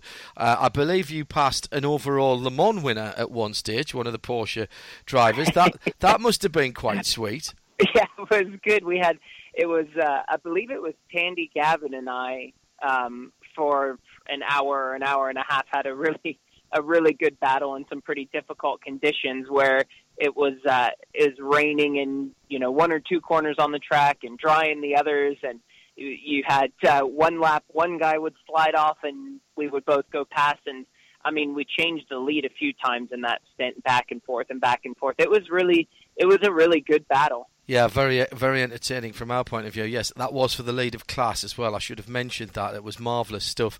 Well, congratulations on all of that. We're looking forward to Canadian Tyres Motorsport Park, but I can't talk to you without talking about slightly further on than that in the future.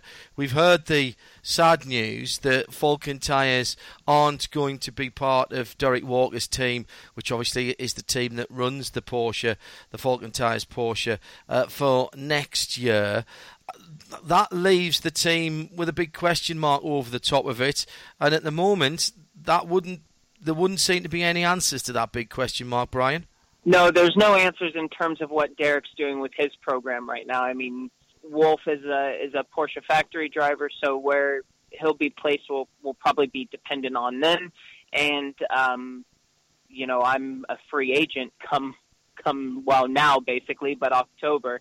We could always hope that Derek is able to find something and keep the team together, because I think over the years he's done a great job of equipping it with the right personnel, and we've been very successful, and so it'd be great if something could happen and we could all stay together, but at the moment that doesn't seem that likely that could happen. What do you take out of your time with Falcon Tyres and with Walker Racing, Brian? Because you've been an integral part of the testing. You've been backwards and forwards to Japan, and Falcon, whilst it's very sad that they're going away, Falcon have given an awful lot, and they've put an awful lot into this team, and they've They've learned a lot as well. What have you, as an individual and as a driver, what have you taken out of it?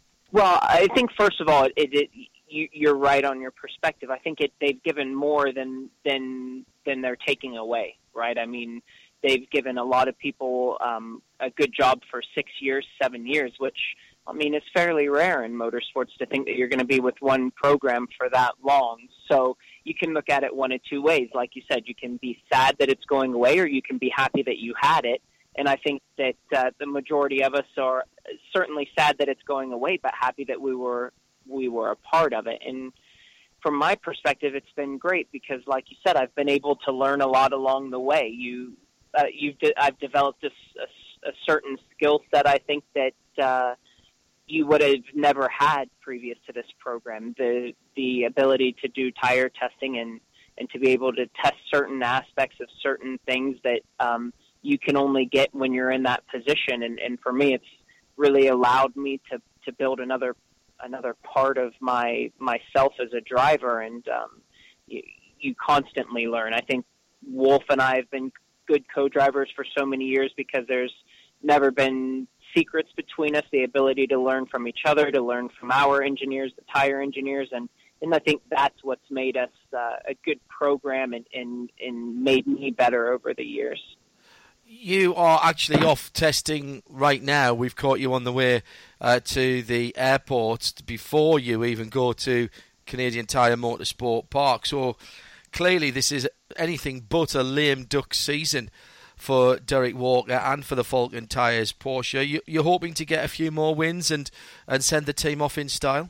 That's certainly the hope. I mean, when they first announced that the program was going away, one of the major concerns that everybody had is that they would kind of pull the reins back and the testing would conclude, the tire development would conclude, and that we would just hold on for the rest of the year. But kind of as it were, it's full forces forward.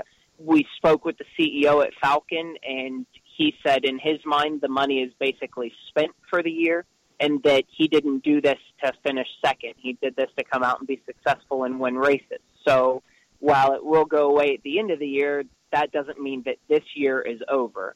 And Japan seems to have taken the same mindset. So like you said, I mean, right now we're going to Austin for 2 days. We have a test in Virginia later in the year for 2 days. That then we'll conclude our testing for the season, but they didn't shortcut any tests. They didn't take any tests away since the announcement was made. And I think that's all in the goals of trying to hopefully win a couple more races and send the program out on top end in style. Is it slightly frustrating that you've got to a stage now where Falcon is accepted on the same sort of level as the other tyre manufacturers in GT and GTLM particularly, and they're going away? We know they're continuing with their GT3 tyre program over here in Europe. And do you think it was a factor that nobody else took the tyres on, or was that never necessarily meant to be the case? No, it was never necessarily meant to be the case, and it wasn't a deciding factor. It is difficult because I think now we're better than we've ever been, and you see a lot of years of labor that will ultimately disappear. But I think that's why it's so important to end the year strong, to take advantage of what we have, because this could potentially show our labor of love, I guess, over the past 6 years kind of come to fruition in this one. So it is difficult because, like I said, we're better than we ever have been before. But it's kind of the nature of the beast, I think. It is, at the end of the day, a business venture for Falcon, and they got to a point where the juice kind of wasn't worth the squeeze, where they didn't see enough return on their investment. And I don't know how, as a CEO, when you have a program that is so very expensive, you go back and you tell employees that they have to make cuts or not give out year-end bonuses, but spend all this money in racing. And I just think that it was the right decision for them to make on an internal level. It should be said that Falcon are cutting back on a number of their other programs as well. This is not just focused in on IMSA and the GT LM program, not at all. Okay, it's Canadian Tire Motorsport Park. In terms of the layout of the track, it looks very similar to Watkins Glen International. I doubt we'll get the same sort of weather. I kind of hope we don't get the same kind of weather for the spectators. Yeah, me too. Poor spectators, really. That was just something else. But the circuit itself, it's a natural terrain road circuit again. It's a circuit that's... Well, you do deal in compromises there as well. How do you think the car will go there, and how do you think you and Wolf will go there? Well, I think we'll be okay. I mean, we were good there in qualifying last year. I can't remember quite why the race didn't go so well last year, but we were strong. It does resemble Watkins Glen. It also has some characteristics that resemble Road Atlanta, which, we were good in Watkins Glen this weekend, and we've been good in Road Atlanta in the past couple of years. So I hope that it translates to Mosport. There are certainly a little bit of differences in Mosport.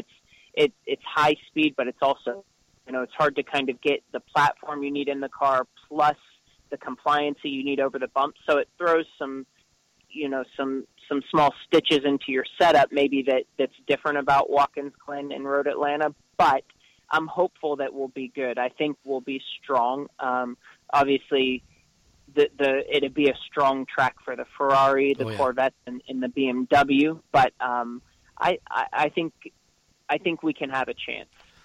Well, I like the way that you rolled the dice at the weekend. You Wolf and the team, and you got your just rewards by taking a few chances. Well done, Brian. What's in the future for you then? You said you're a freelancer effectively. You're looking for work at the end of the year. It looks like there's a big shake-up coming in GTE, GTLM, depending on which side of the Atlantic you're talking on. Obviously, Ford are coming in, and whilst there's jobs there, that also means that people are going to move around. It might not be the worst time to be looking for a bit of work.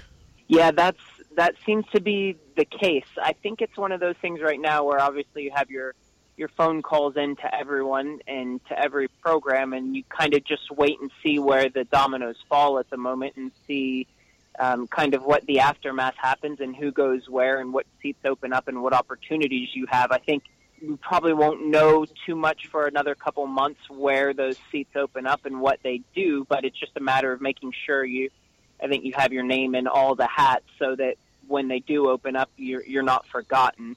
Well, good luck to you and Wolf. You've been a fabulous addition to in the IMSA competition, both formally and in the new era. And I think you know that you and the rest of the team and that lovely Falcon Tyres colours on the Porsche have been a fan favourite. Brian Sellers, thanks for joining us, and we'll speak to you up at Canadian Tires Motorsport Park. Good luck to you, mate. Thanks, John. Thanks for having me. Always a pleasure, mate. The Sebastian Tenkat tweets at Specutainment, a small manufacturer with a single car taking on Michelin and winning is just stunning. Just for Le Mans, Jimmy B saying, always remember the Falcon Tyre at Sebring this year, just mega in the extreme heat.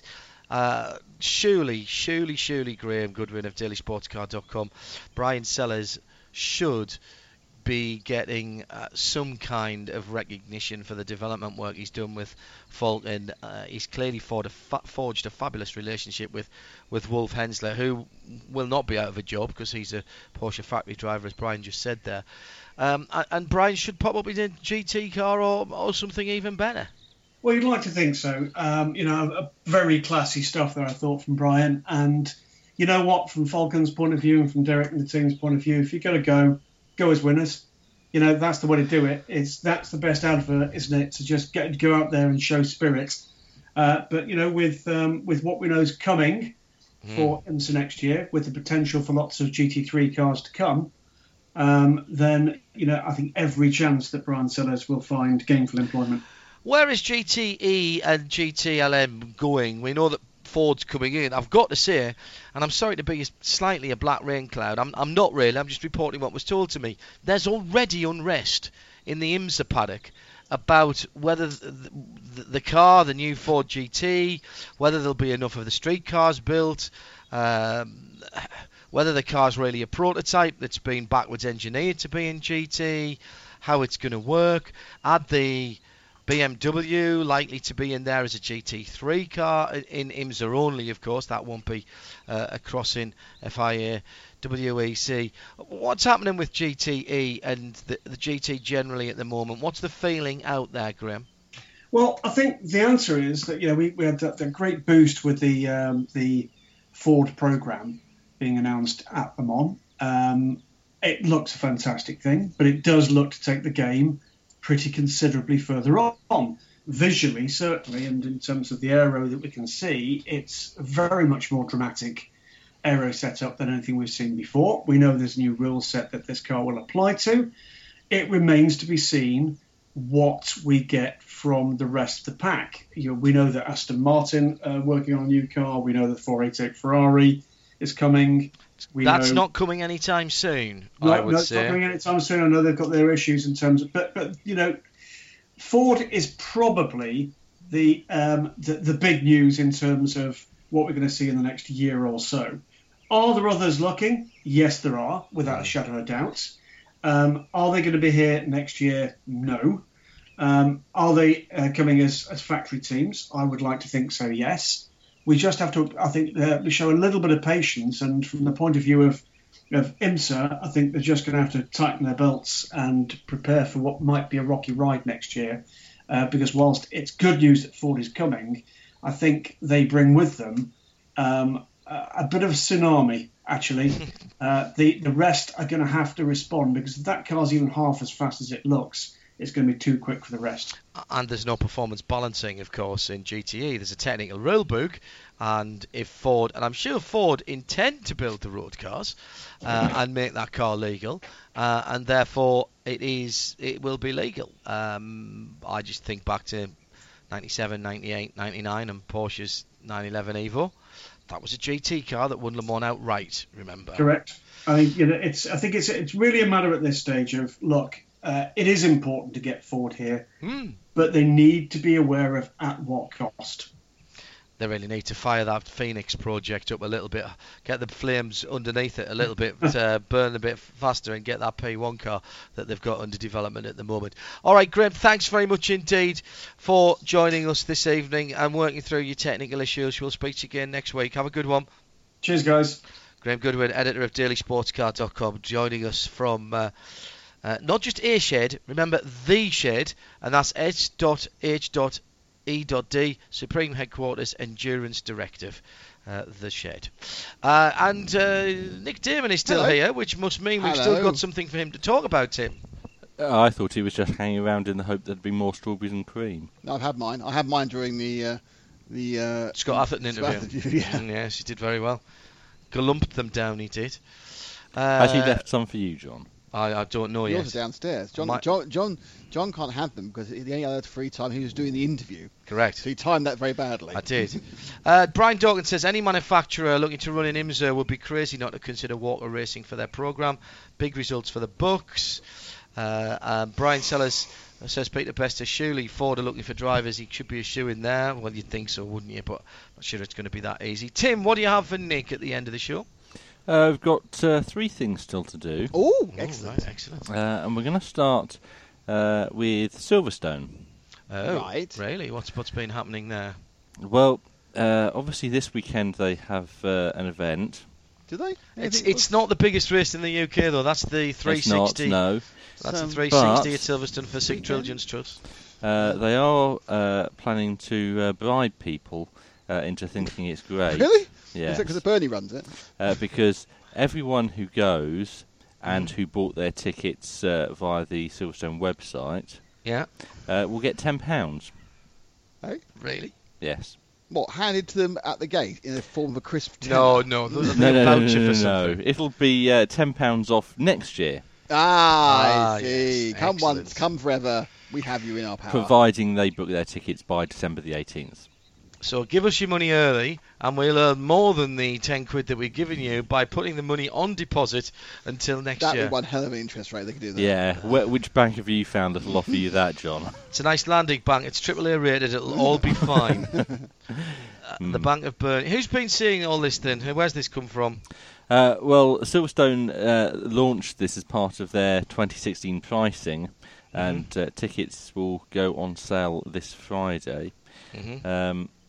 It means that the earlier you book, the lower the price you pay. So if you book on Friday, or where you can only get them from the circuit, or from Monday by phoning, the 3-day pass, assuming you've got your £10 credit, for 16. This is for 16, yeah, will cost you £110. That's just circuit entry, though, isn't it? If you're an adult. Yeah. Or will be free if you're a 10 or under, or half price if you're 11 to 15. So Silverstone's Silverstone boss had anything to say about it? Silverstone's managing director Patrick Allen said you really do benefit by wasting no time here. Don't waste time. Start now.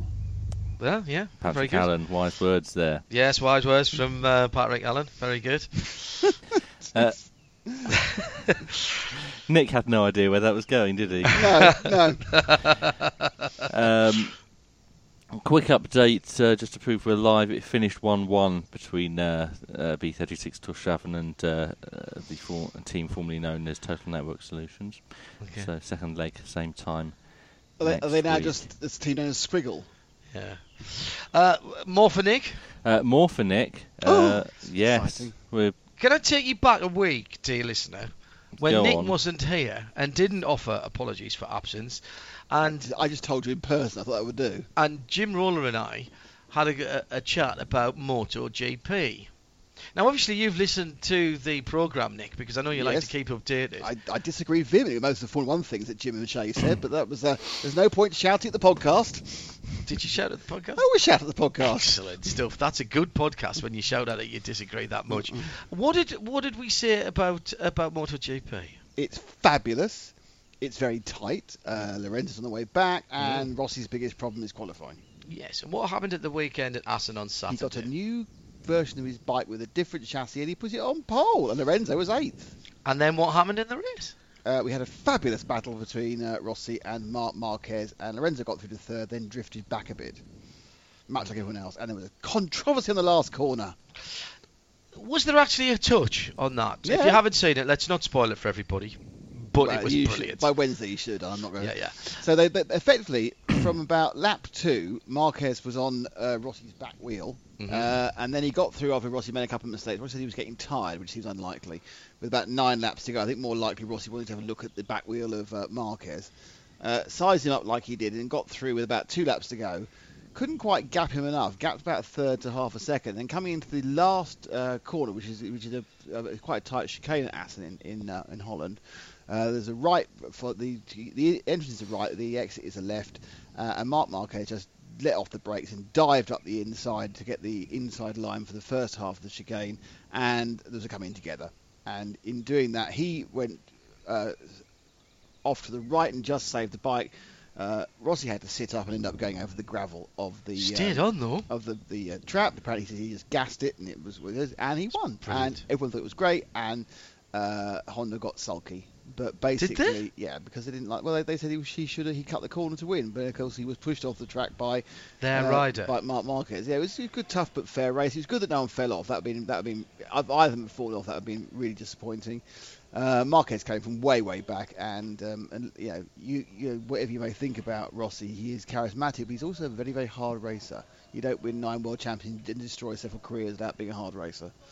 And it's more great events it is. So now he has a 10-point lead over Lorenzo and a 80-point lead over Marquez, or 79-point lead. I watched it. It was brilliant. Tim, a couple of tweets from your Silverstone prices question. Alan Prosser says, so if I book a ticket for Silverstone 2050 or sometime far enough in advance, will they actually owe him money like that? No, he's not taking into account inflation. And the Bernie factor, the Bernie multiplier. Or the fact that it'll be at the Circuit of Wales by then. Yes, good point. Rotation says, have Silverstone announced prices for any other events in 2016? They have. They've announced WEC prices. How much is that? They've gone up. Oh, wow, how much? So, while Formula 1 has come down in price, you have to pay an extra £5 for your WEC tickets. For that, a weekend ticket's now 40 quid, is it? Yeah. That's correct. Amazing. Stuart Hart says, on GT, let's be honest, it needs a shake-up for first time in years. I'm excited about the cars. The problem is, Stuart, and I had a word with some. I'm going to try and get this person on the phone. I'm going to say who it is, but they feel they've been forced into GT3 because they can't buy customer GTE cars. And the problem that they have about GT is very similar to I have. There's no technical specification. It's a balance of performance. So basically, you take anything. But the other problem that they have, which I've never thought of before, is there's no way to engineer the car. Because the car has to be presented exactly as per its passport every single event, 3,500 pictures. You can't even change a bolt or a nut, never mind anything to do with engineering the car and making it better. And this person in the IMSA paddock said, I'm going to do GT3 next year. I will be in the new GTD, but if I could buy a GTE car, I know it would be twice the money, but I think it would be a better bet. What we really need to do is force the manufacturers to sell GTE cars. Ferrari do. Ferrari do. Corvette kind of don't. Aston Martin certainly would. Aston Martin do, and they work on a different business plan, model, yeah, but which is much more that way. Porsche haven't really. No, they haven't got a car, have they? No, that GTE car they have. Oh, they have, sorry, yes. The new GT3 is coming out soon. You'd need to be in a long waiting list and historically loved them for years, wouldn't you, to get? Well, this person was and can't get one out of Porsche. And that's your lot, really, isn't it? When you think about it. All right, let's move on. Nearly the end of the show, Tim. What is going downhill in terms of its standards? Driving. No. Bobsleigh. No. Skiing. Push pedal carts. Trophies. Trophies are going down in terms of their standard, are they? They're getting more plasticky. They are in a shocking state, says Lewis Hamilton.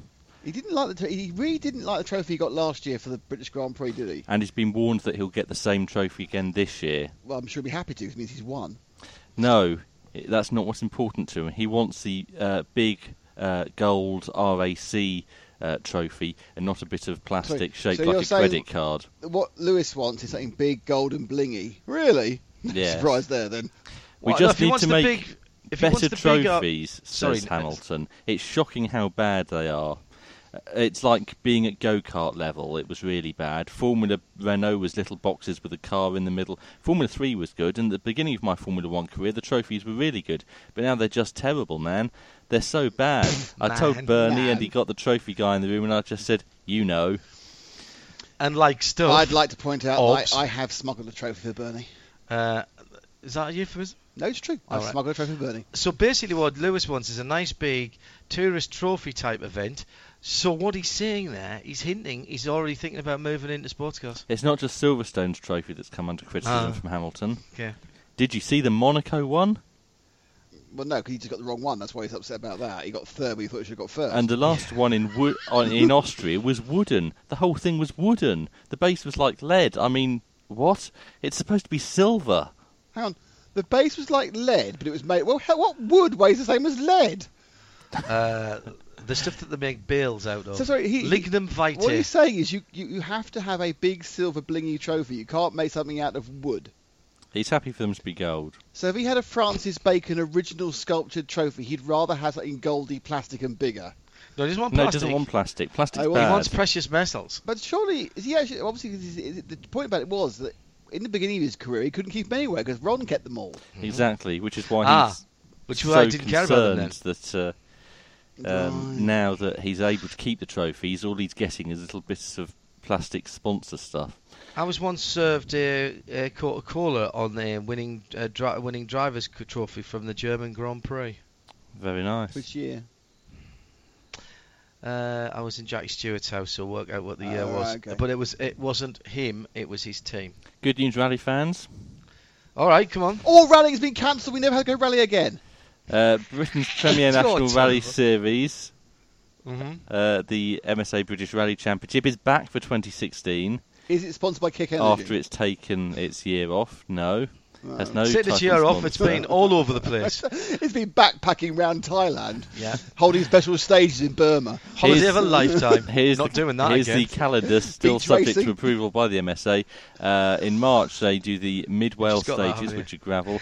April, Circuit of Ireland on tarmac, and then the Pirelli Rally on gravel. May is a Jim Clark Rally on tarmac. June, the Scottish Rally on gravel.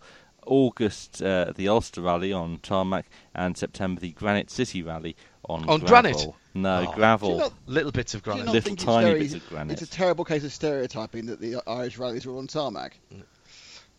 Very good. It's funny you should mention Irish rallying because... just before you move on, you've mentioned the MSA. I did this the last time. Can I just once again give a massive, massive thank you to the licence renewal department at MSA House for doing their job. Brook, doing it in a pleasant way, telling me how to do it so that I can save myself some money, helping me make it do it, and delivering it to me while I was standing outside making a phone call, having a bottle of water, trying to rehydrate, and particularly to Stuart, who is brilliant. Thank you very much, because of what you've done this weekend, I get a race this weekend for the sickchildrenstrust.org at the 360 this Excellent. Weekend. Stuart, brilliant.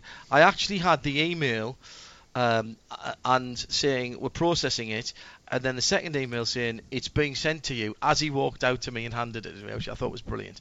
Right, carry on. We're in a bit of overtime here. We are, but Ireland could be back on the WRC calendar. Right.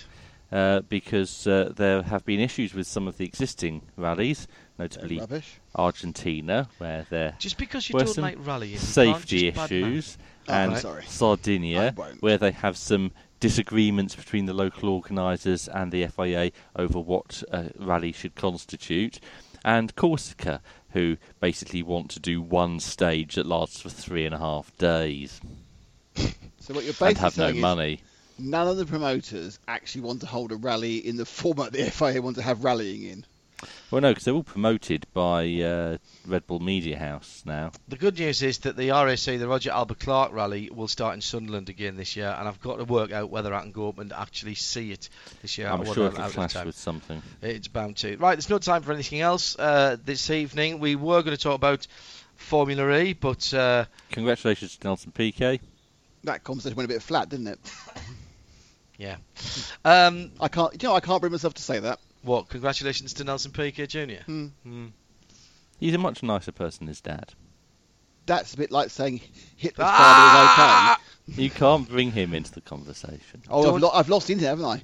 I've lost internet when you bring that one in. Don't do that. Right, let's move. That's it then. There's no time to explain. We'll be back next week, probably, maybe, if any one of us are around. But if we aren't, we'll send apologies for absence.